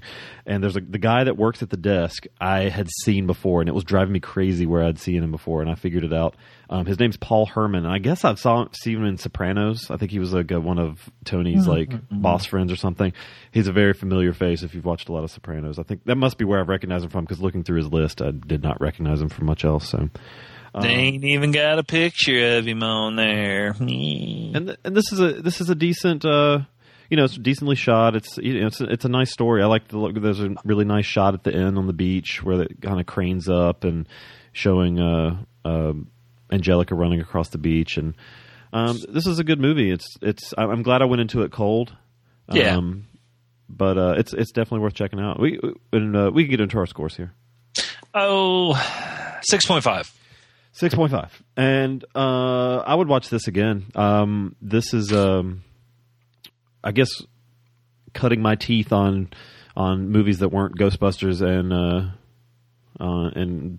fucking Back to the Future and stuff. When getting into high school, college, these are the kind of films like, so it has a nostalgic feel for me because it's kind of off the beaten path, I guess. So that adds to it for me. You mentioned some of the weird stuff kind of thrown in there, and some of it does feel like padding. Like I like this stuff with Sam Rockwell, like filming on the roof with the snow and stuff. I liked the filming part of it and everything, but I thought that his character and everything was just kind of like stupid. That's what I mean. Like I hate to say that, but that's why my rating was. I wouldn't say low because I think it's good and it's a nice little movie and everything, and it had some funny shit in it. Like, but there was, and that's the thing with like Jim Jarmusch movies is sometimes there's shit thrown in there that is just it's like okay this is a little much. Yeah, like he looked like the fucking guy from Crank Yankers. It's like hey Jimmy. Yeah, he was one step from wearing a helmet, and he had a fucking helmet on. Oh, he did? One step from wearing a helmet. He had the fucking helmet on. Jimmy, yay, Jimmy. Yeah, and I mean, the stuff with Stanley Tucci. Like, I like that it kind of weaves this like fabric around Buscemi, makes him just in the middle of this really eccentric little area, but some of it just seemed to go on a little long. Things. But I liked it a lot. I'd give it a 7.25. It's Seymour Cassel himself carries this for me. I liked it. He is fun to watch at all moments. He's looks like a good dancer too. But. Expendables. He's what? dead. Didn't he die? No, he didn't. No, he didn't die. He's still alive. He should be in the Expendables. He should be their boss instead of Mickey Rourke, the guy that they come back to. Hey guys. So yeah, 6. I give it a 7.25. So definitely a solid movie, and if you like that kind of Jarmuschian feel, house indie art house kind of a nice 90s indie fartsy gay marriage movie. Cool. So that's In the Soup. Let's take a break and come back and do Harold and Maude. Oh, Harold. Lady Godiva was a freedom rider.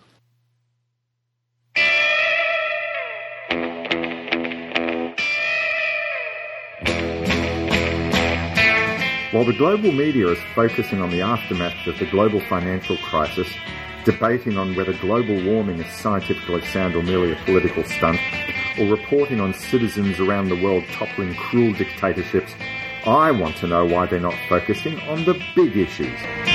Is Chess a better label than Sun? Did Richard Thompson or Britney Spears do a better version of Whoops, I Did It Again? Is Lou Reed or Van Morrison a grumpier old man? Do you think U2 are a crap band? Do these issues matter in your life? They matter in mine.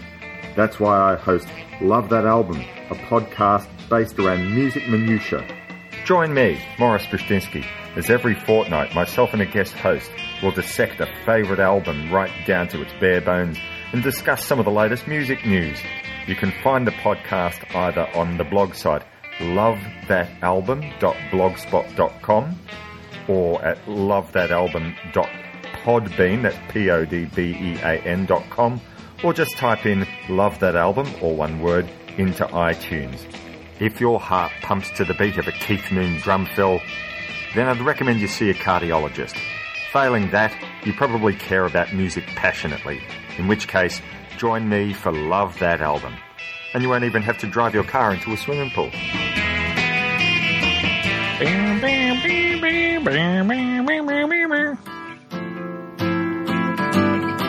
You can sing along to this one. Well, if you want to sing out, Sing out. and if you want to be free, be free.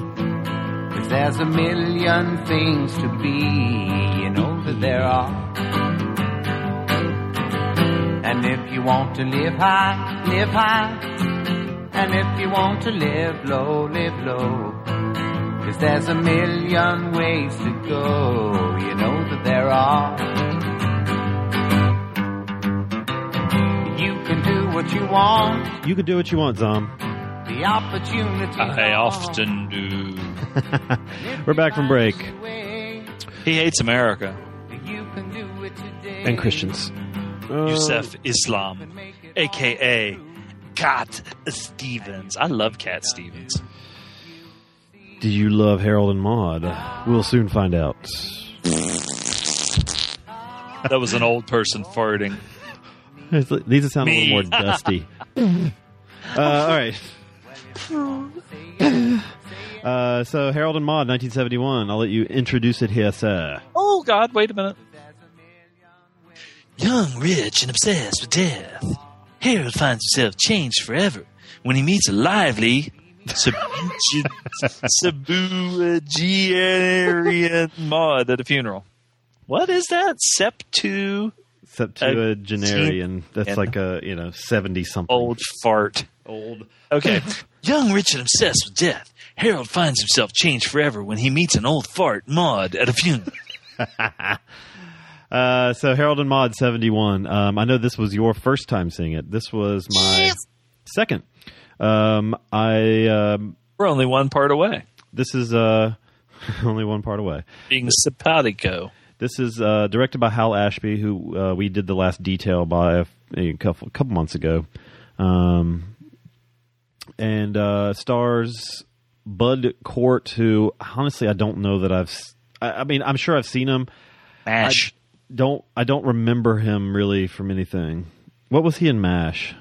He was in MASH the movie. MASH the movie, yeah. See, I've seen a lot of the movies he has been in, but I don't really remember him in them. So, except maybe a gay house owner in the movie Maid. What a piece of shit that movie is. Yeah, but he could get married.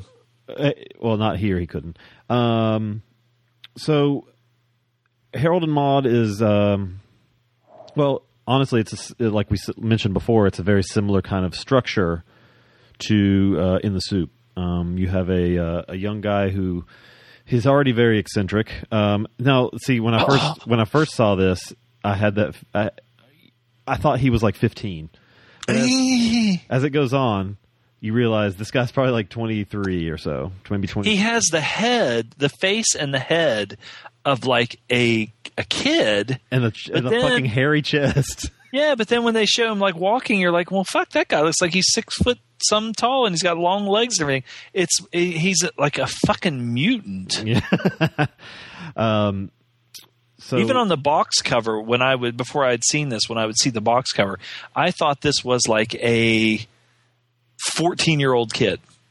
Yeah, he looks very young, but I mean, he drives, he drinks, he's old enough to get married. So, now it opens with a pretty unique scene, with our titular character Harold hanging himself in some kind of parlor or something. He said tit.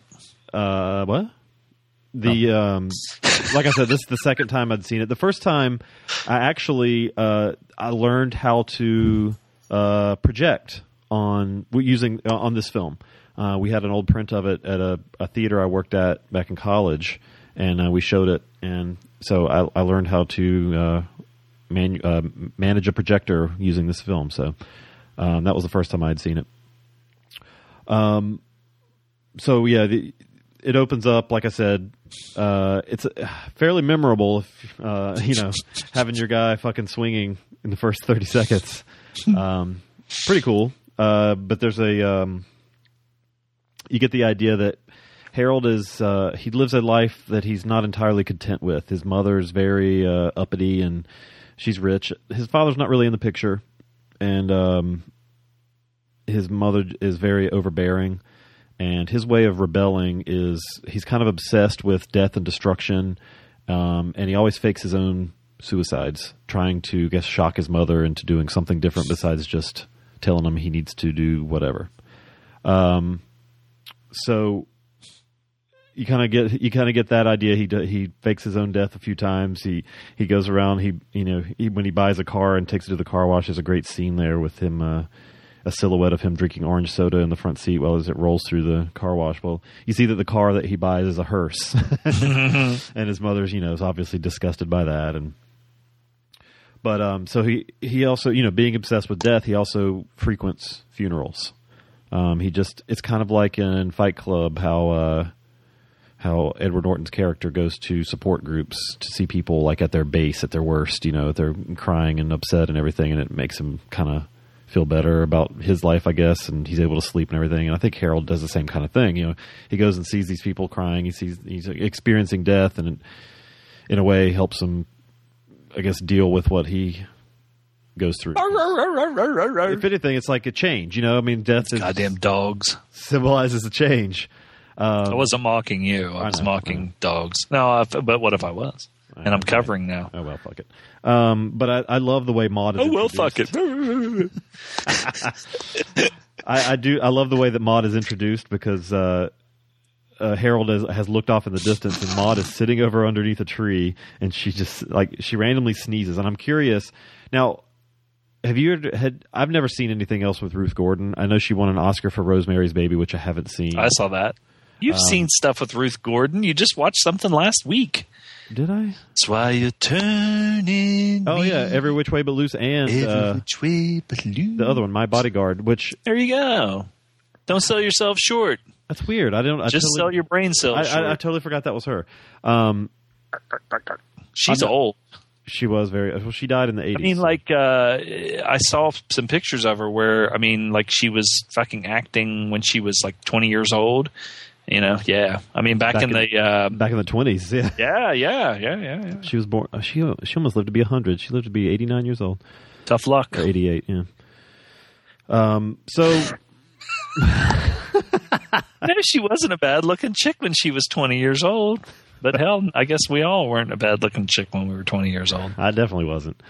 Hot titties too.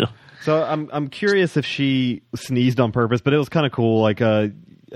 She's sitting over underneath this tree, kind of with the funeral also, and she sneezes. She's eating something. She's scratching her head, kind of looking almost disinterested, like she just wants to be there. Harold is curious why she's there, and he goes up and talks to her, and I love the scene when she asked him if he could sing and dance, and he said, he says no. She's like, I didn't think so. But when she leaves, she looks like, and this is a running gag in the film, but she just peels out in this big ass car, riding up on the curb and almost hitting Harold's car, and and this guy walks up to Harold, and is like, that was my car. So she like Seymour Cassell's character in the previous film, she just kind of lives as she wants. If she sees something like a car or whatever, she doesn't really have any problems just stealing it. It's pretty funny, and she doesn't seem to think there's anything wrong with it. You get a hint later on that, man, she was on Broadway in a Peter Pan in 1915. Oy vey. Jesus, my grandmother, who has since passed away, was not even born yet. She's old. Yeah. So, very old. Old and dead now. Very dead. Very dead. Just totally lost my train of thought. So you just totally lost your train of thought. It's gone. Very old. I thought of you when Harold's mom brought up the computer dating service. Yes. I was like, is that like earlymatch.com? The computer just matches you up with someone, then they send you a printout, and you have to actually meet the person. There's no emailing there. No emailing there. That leads to a few humorous scenes where, Harold, of course, is not into his mom trying to set him up with somebody via computer, so he always does something atrocious to scare them off. And that first girl that his mom, the one that was a little heavy, she had real tight clothes on. Yeah, I would probably try. Yes. I'd probably try to fake my own death with that one too. I'd love to fuck her.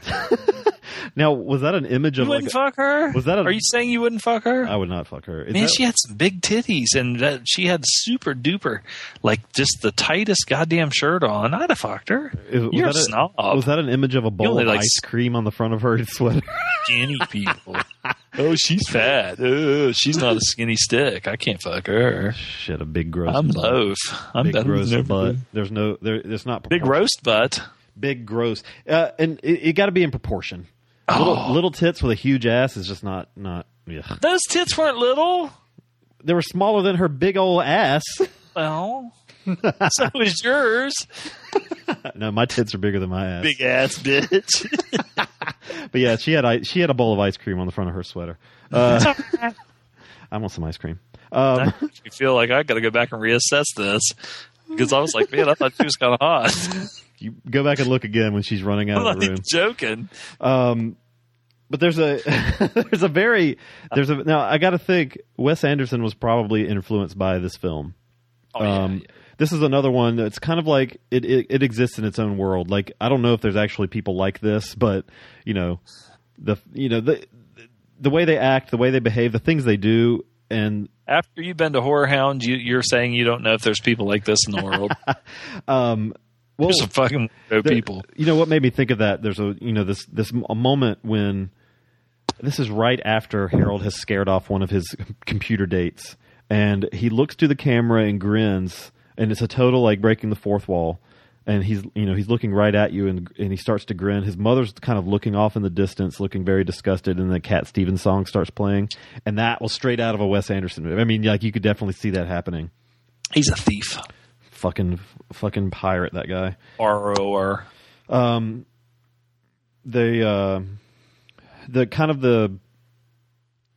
theme of the movie, they return to flowers quite a few times, and Maud becomes this, Harold starts visiting her, but she's a total change in his life.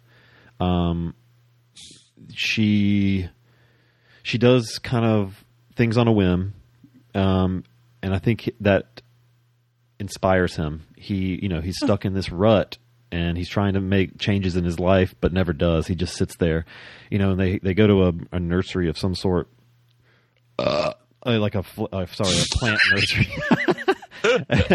And that was brewing way from underneath. The whole conversation with the flowers, where she said she wants to be a sunflower, and she's talking about plants. She's saying that they grow and bloom and fade and die just like everything else, and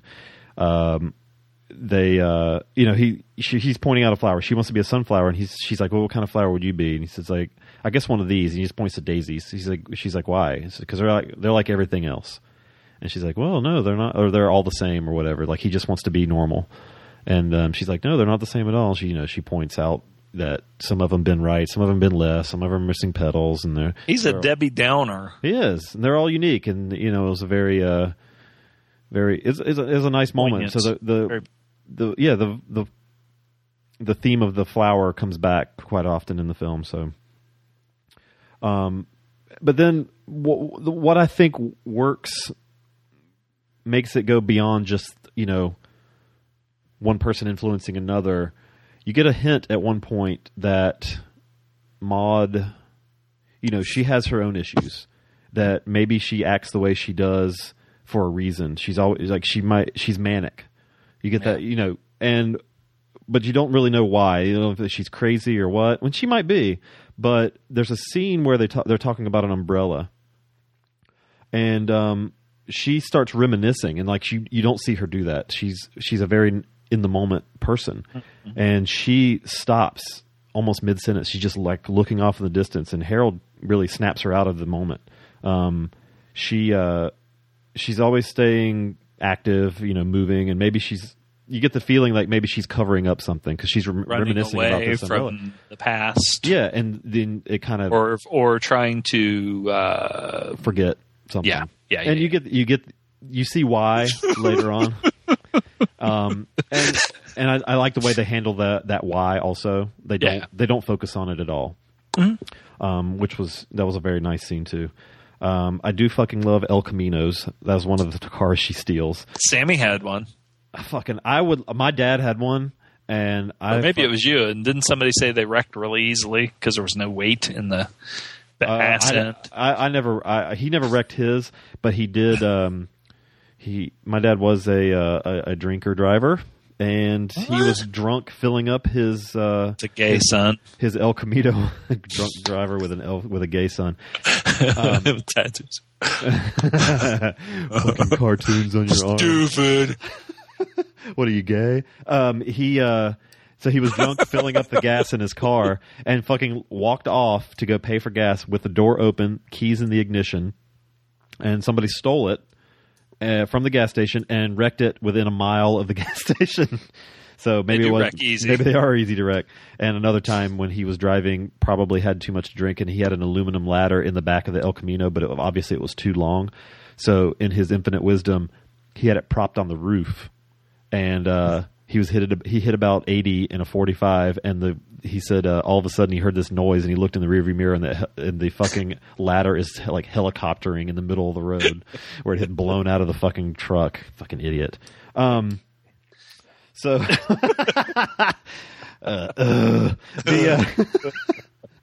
now, Tom Skerritt makes an appearance here, which was kind of weird. And big caterpillar stash. Yeah, that thing was dark. But he because when he first started, see, he was in MASH too, and the movie, and when he was young, he didn't have the stash, but when he got older, like everything, he was in the stash. But I wondered if that one wasn't fake. It looked fake. It almost sat on his face, but that was a weird role for him. For shit, I'll tell you. For being a motorcycle cop, I was like, what the fuck? It was awful. And did he piss his pants or something, or pull a muscle, or what?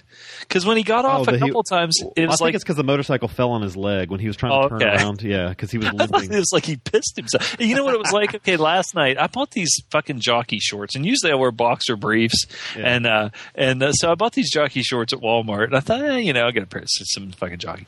And for some reason, that's the way when he got off the bike, and he was like he was. I thought it was like he was adjusting. It's like all night. That's all I was doing because my balls would hang out the fucking one side, and then I would have to try and adjust without anybody seeing me.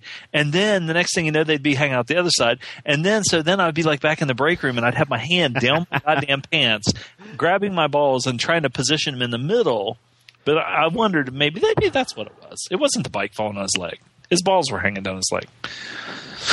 It's a weird role for someone. He's a recognizable face. I don't know if he was in 1971 or whenever this was made, but it's kind of weird seeing him. Yeah, it's kind of weird seeing him in this role. He's in the movie for 2 minutes. It's like they could have gotten anybody to be that. It reminded me of Harrison Ford in More American Graffiti, where Bob Falfa grows up and he pulls them over, and he's a motorcycle cop. And it's like that's just Harrison Ford saying, "Okay, I'll come back for this." For Lucas, just for a second. Yeah. And he went by M. Borman in the movie too. He wasn't Tom Skerritt. He was M. Borman. Like Martin Bormann. I guess. Maybe he was a Nazi. Could have been. Ooh, that's a nice picture. Whatever. Go ahead. I don't care. Well, I like Skerritt though. I always liked him. I got a hint that maybe you feel the same way, but I did like the line of there's a Catholic priest in it when he says He's just talking to the camera, and he's like, talking about the thought of a firm young body commingling with withered flesh, sagging breasts, and flabby buttocks makes me want to vomit. Yeah, but I bet you the thought of his flabby fucking sagging ass on some young fucking whatever. But that was a funny scene where. And I don't want to spoil why he's talking to all these people at once. He's got this crazy uncle that's in the military. Oh my god, the salute! I love the salute. What the fuck? The uncle has a he's missing an arm, and he has his sleeve on his army jacket is pinned in a way where he can pull a string on the collar, and it goes up into a salute. It's pretty funny, but he there's a funny scene where he's going and kind of getting therapy from several people at once. So it's like, I like that scene with all the men telling Harold what he's doing wrong. And, they're all telling him, they're trying to define him, saying, you need to be this, you need to be this. You see his uncle with Richard Nixon's picture behind him. You see a shrink with Sigmund Freud behind him. And he's like, well, I won't say that because I don't want to spoil that. But and then you see the priest with the Pope behind him. I thought you were going to say something racist. No. No. Oh, no. Whatever. And it's nice. Again, Maude always encouraged him to be. If you want to sing out, sing out. He wanted him to be what he wanted to be, not what somebody else told him he needed to be. And that's really what you take from the film. But the Catholic priest saying the firm young body was pretty funny though. So I'm interested more to hear what you have to say about this because I know this was your first time watching it. I thought like when you said, do people is there really people out there that act like this or whatever? The one thing that I kept thinking over and over and over, when the way that he acted and the way he acted, especially at home with his mom and everything, I just kept thinking of like Gomez Addams in the fucking Addams Family. And that they were like, because the mother had just basically become, that was like the running gag, is that she had become just so oblivious because he did this shit all the time, that there would be these horrific things that if anybody, any normal person walked in and saw this shit, they would totally fucking freak out, and she just would just totally ignore him and just continue on what she was doing. And he would come up with those elaborate suicide things and everything. Yeah, so burning himself, shooting himself, hanging himself. Yeah. When he lit himself on fire out there, that was kind of. But you got to see how normal people were when like the dates and shit would show up that weren't used to it, and they were like, "Oh my god!" Well, except for the actress, which that was kind of like, geez. I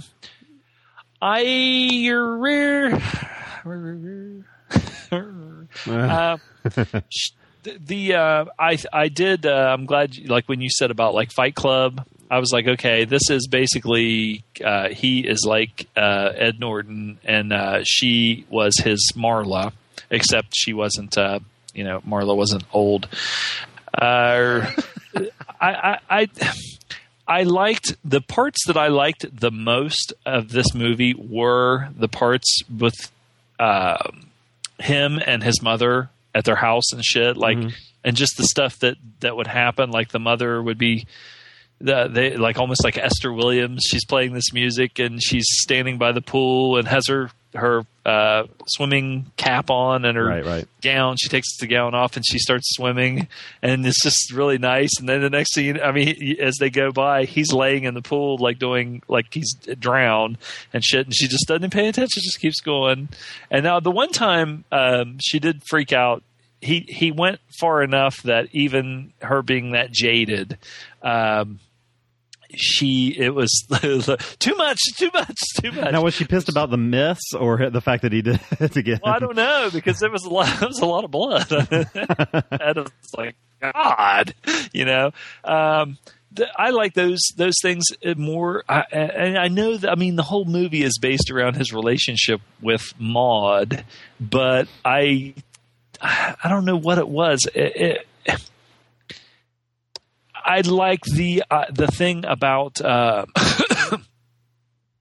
kind of why she was the way she was, and that brings it. But before that, or even thinking, okay, when you just took it at face value, it's like, okay, this is a little bit over the top. I'm sure that the woman would probably be fucking committed or in jail. She was stealing cars. Like you said, it's almost like a mania kind of a thing, because she would just, I did like a one scene where Scarrett pulls them over and like, I can't remember what he said, but it was just something like, okay, now I'm going to go check this out. And she goes, okay, bye. And she takes off. It's like, what? It's like, the gall of her is shocking to people. Like, I like the part at the, I guess it's the airport they pull up to, or some kind of public building, and the cops are checking out the car that they've just pulled up into the parking lot. And they just go and get in another one, and she waves, and the cop's like, bye. And they're just like, they were going to peeling out in his Mustang. They were going to steal the tree, and she pulled up on the sidewalk, and she goes, well, how about that car up there? Is that parked correctly? And he was like, yeah. And she goes, okay, well, thank you. And then just goes and gets on this fucking badass Mustang. It's like, holy shit, that thing was growling up around the corner. I don't know. I just kind of, I don't want to say that it was kind of creepy. But it kind of creeped me out that, here's this guy who looks like he's 14 and he's supposedly falling in love with this 100-year-old, crazy. Yeah. But some of her craziness was almost to the point of being, I don't want to say silly, but it was like, okay, this is a little bit too. I don't know. I did not like the movie. I liked the movie, but that was just some things took you out of it. Well, yeah. I mean, it was a little too, and mostly just with her parts, was just a little too zany for me. It was like, okay, just zany for zany's sake. I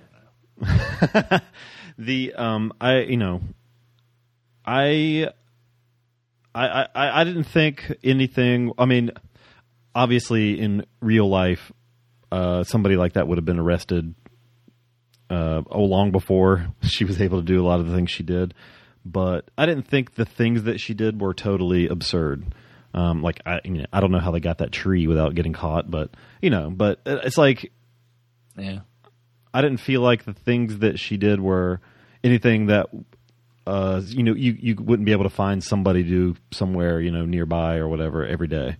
Stealing a tree or stealing a car just because not out of ill intent, not to chop it up and sell it, just to go for a joyride. I think that happens all the time. It's just the difference was she was 79 as opposed to 19.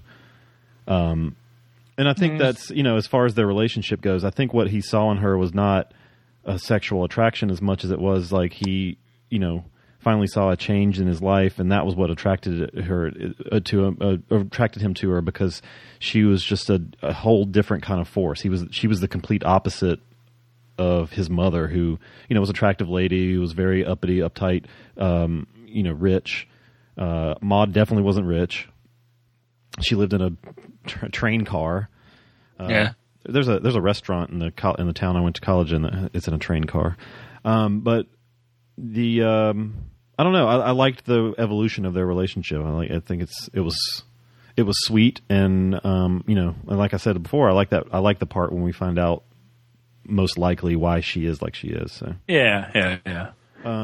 Anyway, we can get into rating it here. So I don't know. I mean, I just we'll see that her behavior and their relationship didn't get to me like it did for you. And I think I liked it. Like, it's been a long time, so it's hard to say with certainty, but I'm pretty sure I liked this the second time more than the first. Some people will say it's a classic. It's a classic for me in the sense that it definitely was different from anything else that probably had come out at that time, at least in its quirkiness. But it's memorable. Like it's like, and it's a influential film with a lot of, like I said, Wes Anderson, he's one of my favorites, and you can tell it's an influence on him and stuff like that. And I like the feel of it. I don't know if I'd go and say it's a classic, but it's a classic in certain circles, certainly. And like I said, I have revisited it, and I would recommend anybody do it. And I would give it an 8 out of 10. This was on IMDb, but this was Roger Ebert in 1972. And so what we get finally is a movie of attitudes. Harold is death, Maud is life, and they manage to make the two seem so similar that life's hardly worth the extra bother. The visual style makes everyone look fresh from the wax museum, and all the movie lacks is a lot of day-old gardenias and lilies and roses in the lobby, filling the place with a cloying, sweet smell. Nothing more to report today. Harold doesn't even make pallbearer. So I mean, that's the one thing. He was unnatural. I don't really care for his performance, but Maud. That's what's so weird is I'm like the exact fucking opposite. Ruth Gordon was really good. I thought I liked him, and I didn't like her. I thought I liked his character. I thought he was eccentric in his own way, and I thought, now, okay. Well, yeah, I mean, the fucking Jaguar is evidence of that. But I don't. That car was awesome too. I guess the only thing, if you looked at it like he was doing all the shit he was doing for comedy's sake and to be just like funny, like almost like an Andy Kaufman performance art kind of a thing. When I looked at it that way, I was like, I liked his character, and I thought he was funny, and how he fucked with his mom and shit like that and everything. Okay, now I know that there was stuff that, and it is explained that there's more to him than that. There's a reason why he's doing this, and that's why it's not a good thing, because of his being morose and everything. But like what Ebert was talking about when he reviewed it is the thing that with her that I didn't like was just she was just, and I know that even with her thing wasn't face value, because there was a reason why she was the way she was and whatever, but it was portrayed throughout most of the movie that she was just, you know, so funny and carefree and, like he said, sweet and sappy and, you know, and oh my God, life is so grand. Da, da, da, da, da, da, da. Now, the fact that there was something other than that, and that maybe it was a cover and everything, that's great. Or that without that, it would have been just a sappy, silly movie. Yeah. And without Harold, the thing that happened to him that caused him to be the way he was, it would have just been a zany, sweet, sappy movie. Right. But if they would have just given us a little bit more of, like, maybe showing her, I mean, I don't want to add to the movie, because the movie is what it is, but I'm just saying, like, there was a movie called Mr. Jones, and it was Richard Gere. Hey, Richard Gere, woo, yeah. And it was about manic depression, bipolar manic depression, and he was going around all the time, and he would just, yeah, come on, yeah, yeah. And he'd be dancing and playing the piano and doing all this stuff and laughing, and all the women loved him, and all the people thought he was great and everything. But then they would show the other side of it, and he would be in the goddamn fucking mental hospital getting a Thorazine shot, because with all that bouncing off the walls and everybody thinks it's the greatest goddamn thing in the world. Oh my God, he's so funny. He's so full of energy. He's like Maude, you know, she's so funny. She's so full of energy and everything. There's a downside and there's a crash, and you only got to see a small part of that. And you wish it had been explored a little bit more. I wish it would have been explored a little bit more, because for me, it did, even with knowing that there was more to it than that, because they didn't explore it enough. Okay. It did come off for me as just a zany, silly, you know, movie. I can see that. I mean, there's nothing wrong with zany and silly. I like zany and silly. I like zany and silly. I you know, and I don't want to say like I did not fucking like the movie. I liked the movie. I liked the Addams Family quirkiness, but like I said, it's weird. I think it's just so weird that for you liked her more. Yeah. And she was the standout in the movie, but for me, he was, and she wasn't. You know, it's like the exact opposite. We saw it from different views, but we come together as one. But we can't get married still. Not here. Anyway, did you give your score? Yeah, 8 out of 10. Okay. Oh my God, I ain't gonna give no 8 out of 10 on the movie. I would give this a 6.5. Another 6.5. That's all I can do. I you know, that's all I can do. I'm sorry. That's fair. It's fair, and that's a good 6.5. I mean, it had me laughing. I mean, when I was watching it, there was lots of parts in it where I was, and it is different. It's a different kind of movie. It's not, Not a show fucking goes by now without my dog getting tangled up in my stupid headphone cable. Stop it! One of these days, you're going to wish that dog was getting tangled up in your He just got it tangled around his foot, and then he was. I looked back, and because he was tugging on it, and I looked back, it was around one foot, and he was trying to chew it. That could have been disastrous. Yeah, definitely. All right, so an 8 and a 6.5. That's our review of Harold and Maude. We're going to come back and do a little bit of feedback. That sound good? No. Yeah, fuck it. We'll do it anyway. We'll do it anyway. We'll be right back.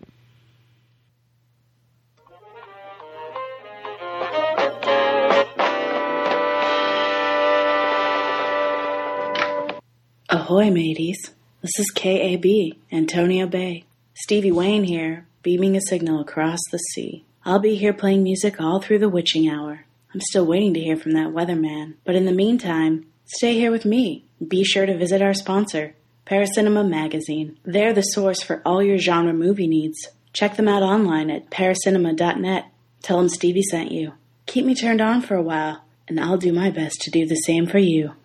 The smooth sound. Fabulous 1340 KAB.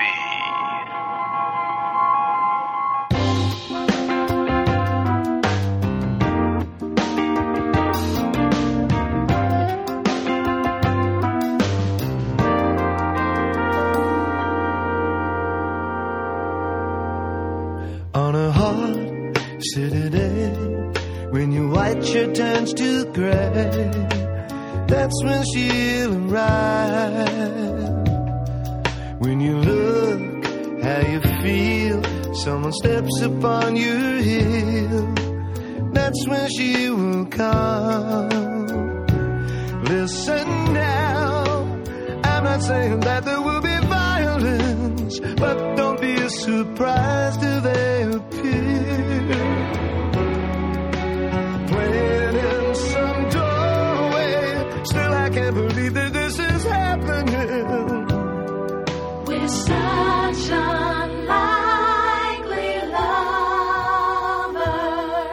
Oh yeah, back from break. Season notices they hurry by. Little Elvis Costello and Burt Bacharach there. Bacharach. We got a little bit of feedback this week. I believe Justin may have sent us some stuff, but fuck if I can't get it to download right. So hopefully I'll figure that out and we'll get it next week. Sorry about that, buddy. So Zom is torn up, I could tell. So we got an email. Sad. I got an email and a couple little things to play here. So first, the email from the Oily Maniac. Jay, he says, "Hey guys, the new North Carolina gay marriage law, it clearly states marriage between one man and one woman is the only domestic legal union that shall be valid or recognized in this state. Is there still room for cheese, walnuts, guacamole, and Raiko Ike in Loaf's marriage? The answer is yes. Love the show. You guys crack me up. Listen to the Fear show while on vacation. I was laughing so hard at Zom's hatred of Marky Mark. My wife had to tell me to stop because it was inappropriate. However, that Justin guy in his feedback review of that piece of shit Ginger Dead Man forever marred what should have been a good vacation experience. Thanks for filling my ear holes with good lovin', Jay, aka Oily Maniac, or just asshole, as Zom will likely call me. So, thanks, Jay. We already touched on the gay marriage law, and Raiko Ike, she will be making an appearance on the show again. Maybe it's not a bad thing. Maybe not, because, if all the gays got married, then there wouldn't be kids anymore. I was talking about Justin's feedback, not me. Oh, right. What's that gay marriage shit? We'll get you on here next week. I made some crazy guacamole this weekend because after nap time, after nap time on Sunday, I was fucking starving. So I went to the grocery store and I fucking bought stuff for guacamole. I was making guacamole at 11 o'clock at night. Nice. Oh my God, I love guacamole. Reach a certain age, you realize that food is like, food and pleasure are synonymous. Pathetic, yes. Fuck right. Sex. Give me some food. Yeah, pretty much. We got what? What? I don't know. So we got a couple things from Mikey. Mikey sent us some audio feedback, but I'm going to play. He sent us some new promos. A new promo this week. I have like 5 fucking Action Attraction promos now, and I'm going to keep playing all of them. But we'll see. Well, Mikey Whipwreck. Yes. So we'll see what Whipwreck has to say. This one, I don't know. We'll see if we make fun of this one. Okay. John, how's your podcast, John? Come over and find out. No thanks. They gotta take a pass. John, stick your head out. One shot. Right between your ears. I'll make it quick. Just for old time's sake. Bennett, stop screwing around and let the podcast go. It's me that you want. I only have one arm. You can beat me. Come on, Bennett. Throw in the Chicken Shit podcast. You don't just want to pull the trigger. You want to put the knife in me. And look me in the eye. And see what's going on in there when you turn it. That's what you want to do, right? I can kill you, John. Come on. Let the podcast go. Just between you and me. Don't deprive yourself of action, attraction. Come on, Bennett. Let's party. I can beat you. I don't need a podcast. I don't need the podcast. I don't need the podcast, John. I can beat you. I don't need the action attraction. And I'll kill you now. Action Attraction, your home for all things action. To find out more, visit metalmikey.libsyn.com or search for Action Attraction in iTunes. When was Joan Collins and Dolph Lundgren in a movie together?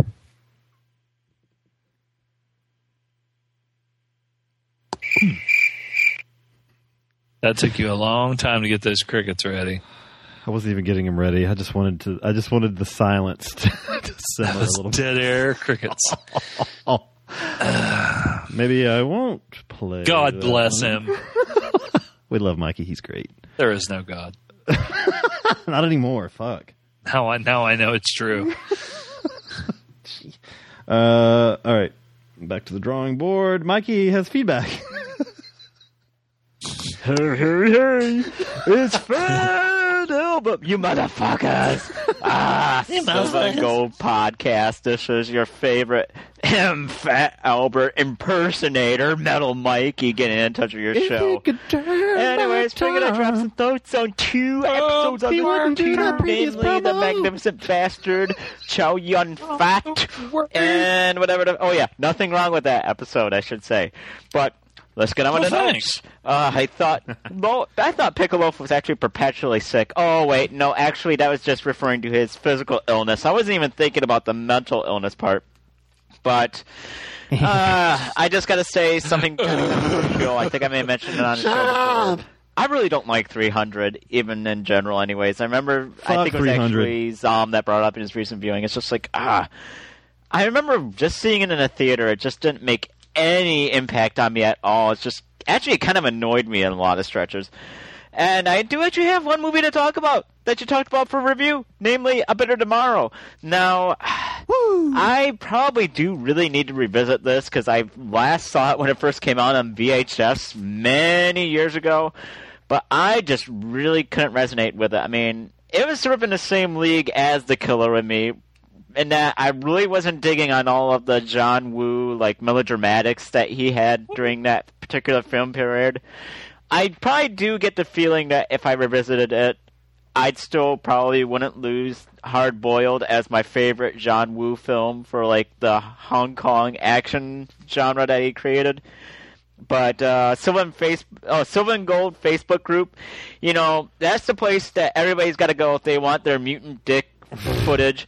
I still have yet to see Machete Maidens Unleashed, and I really would like to actually get a viewing of that sometime soon. That was kind of random. So, Zom, you're not the last person who have seen it. I still have even yet to see it myself.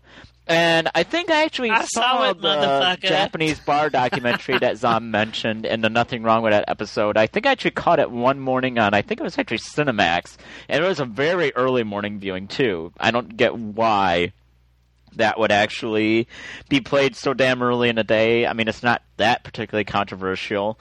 And Fritos and Bean combination, loaf, let me quote myself from my notes here. That just sounds fucking horrible. And you're giving dear old Dr. Zom grief for coleslaw. God, I can't fucking stand coleslaw myself, but I'd rather eat that than that horrid combination. Are you kidding? And what's wrong with you people? Loaf's dog does indeed hate the podcasting, but I also know that thanks to Justin's prize, I'm probably never going to enter a silver and gold contest, ever. Unless, you know, you ran out of your Mikey doesn't like to have a clean butthole. Sponsorship for anal douches, and in that case, I'll take whatever shitty movies that Loaf or Zom happens to buy and wants to pass on to me. And finally, the most important note that I had to bring up and that is the subject of spitting and sexual relations. My first encounter with this came with the Friday the 13th porn parody. You see, there were many sequences involving like spitting on the dude's member so that it could actually enhance the oral sequence.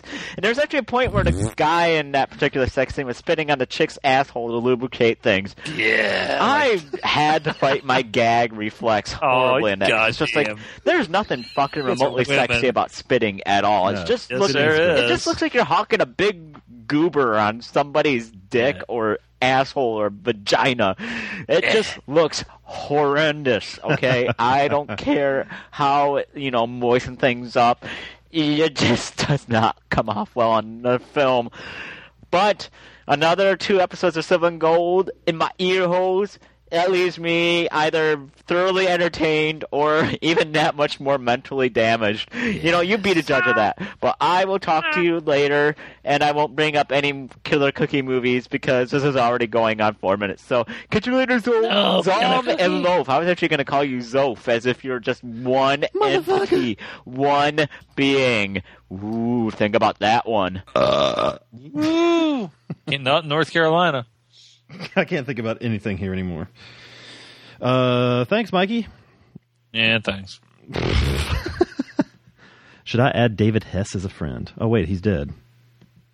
How would I add him as a friend? Paranormal. It's all paranormal. Yeah, Mikey. Thank you, Metal Mickey. Yeah, the commando Metal motherfucker. The commando promo. I might stick to the Rocky one. Sorry, buddy. Yeah, I tell you what, the Rocky one was, though it was a meld of Rocky and Fat Albert, it was, it was good. It was entertaining. Let's see. Metal Albert. You know what? That's it for voice. That's it for feedback. I have 3 voicemails from somebody that I can't seem to get to fucking work. So I apologize. I'm trying to download it and I cannot. So sorry about that. He's trying. I'm trying. I click on it to download it. It just spins and then does nothing. So yeah, that's Sorry. probably the virus that's running through your computer through Skype. The ginger dead virus. So that's it for the feedback. Yeah, we already got the ginger dead virus. It tainted my brain a couple months ago. So next week on the show, we are going to do an Average Joe at the end of his rope double feature. We're going to do I believe a Japanese film called Mosquito on the 10th Floor. And we are also going to pair that up with a movie. That one's from 1983, and then we're going to pair it up with a movie from 1970, starring Susan Sarandon and that guy Peter Boyle. I like Peter Boyle. Called Joe. So both of them are about a guy kind of taking matters into his own hands. Kind of like I saw it compared to Falling Down. This is kind of what started it. And I think they talked about Falling Down on The Gentleman's Guide this past week a little bit too. So yeah, best of us.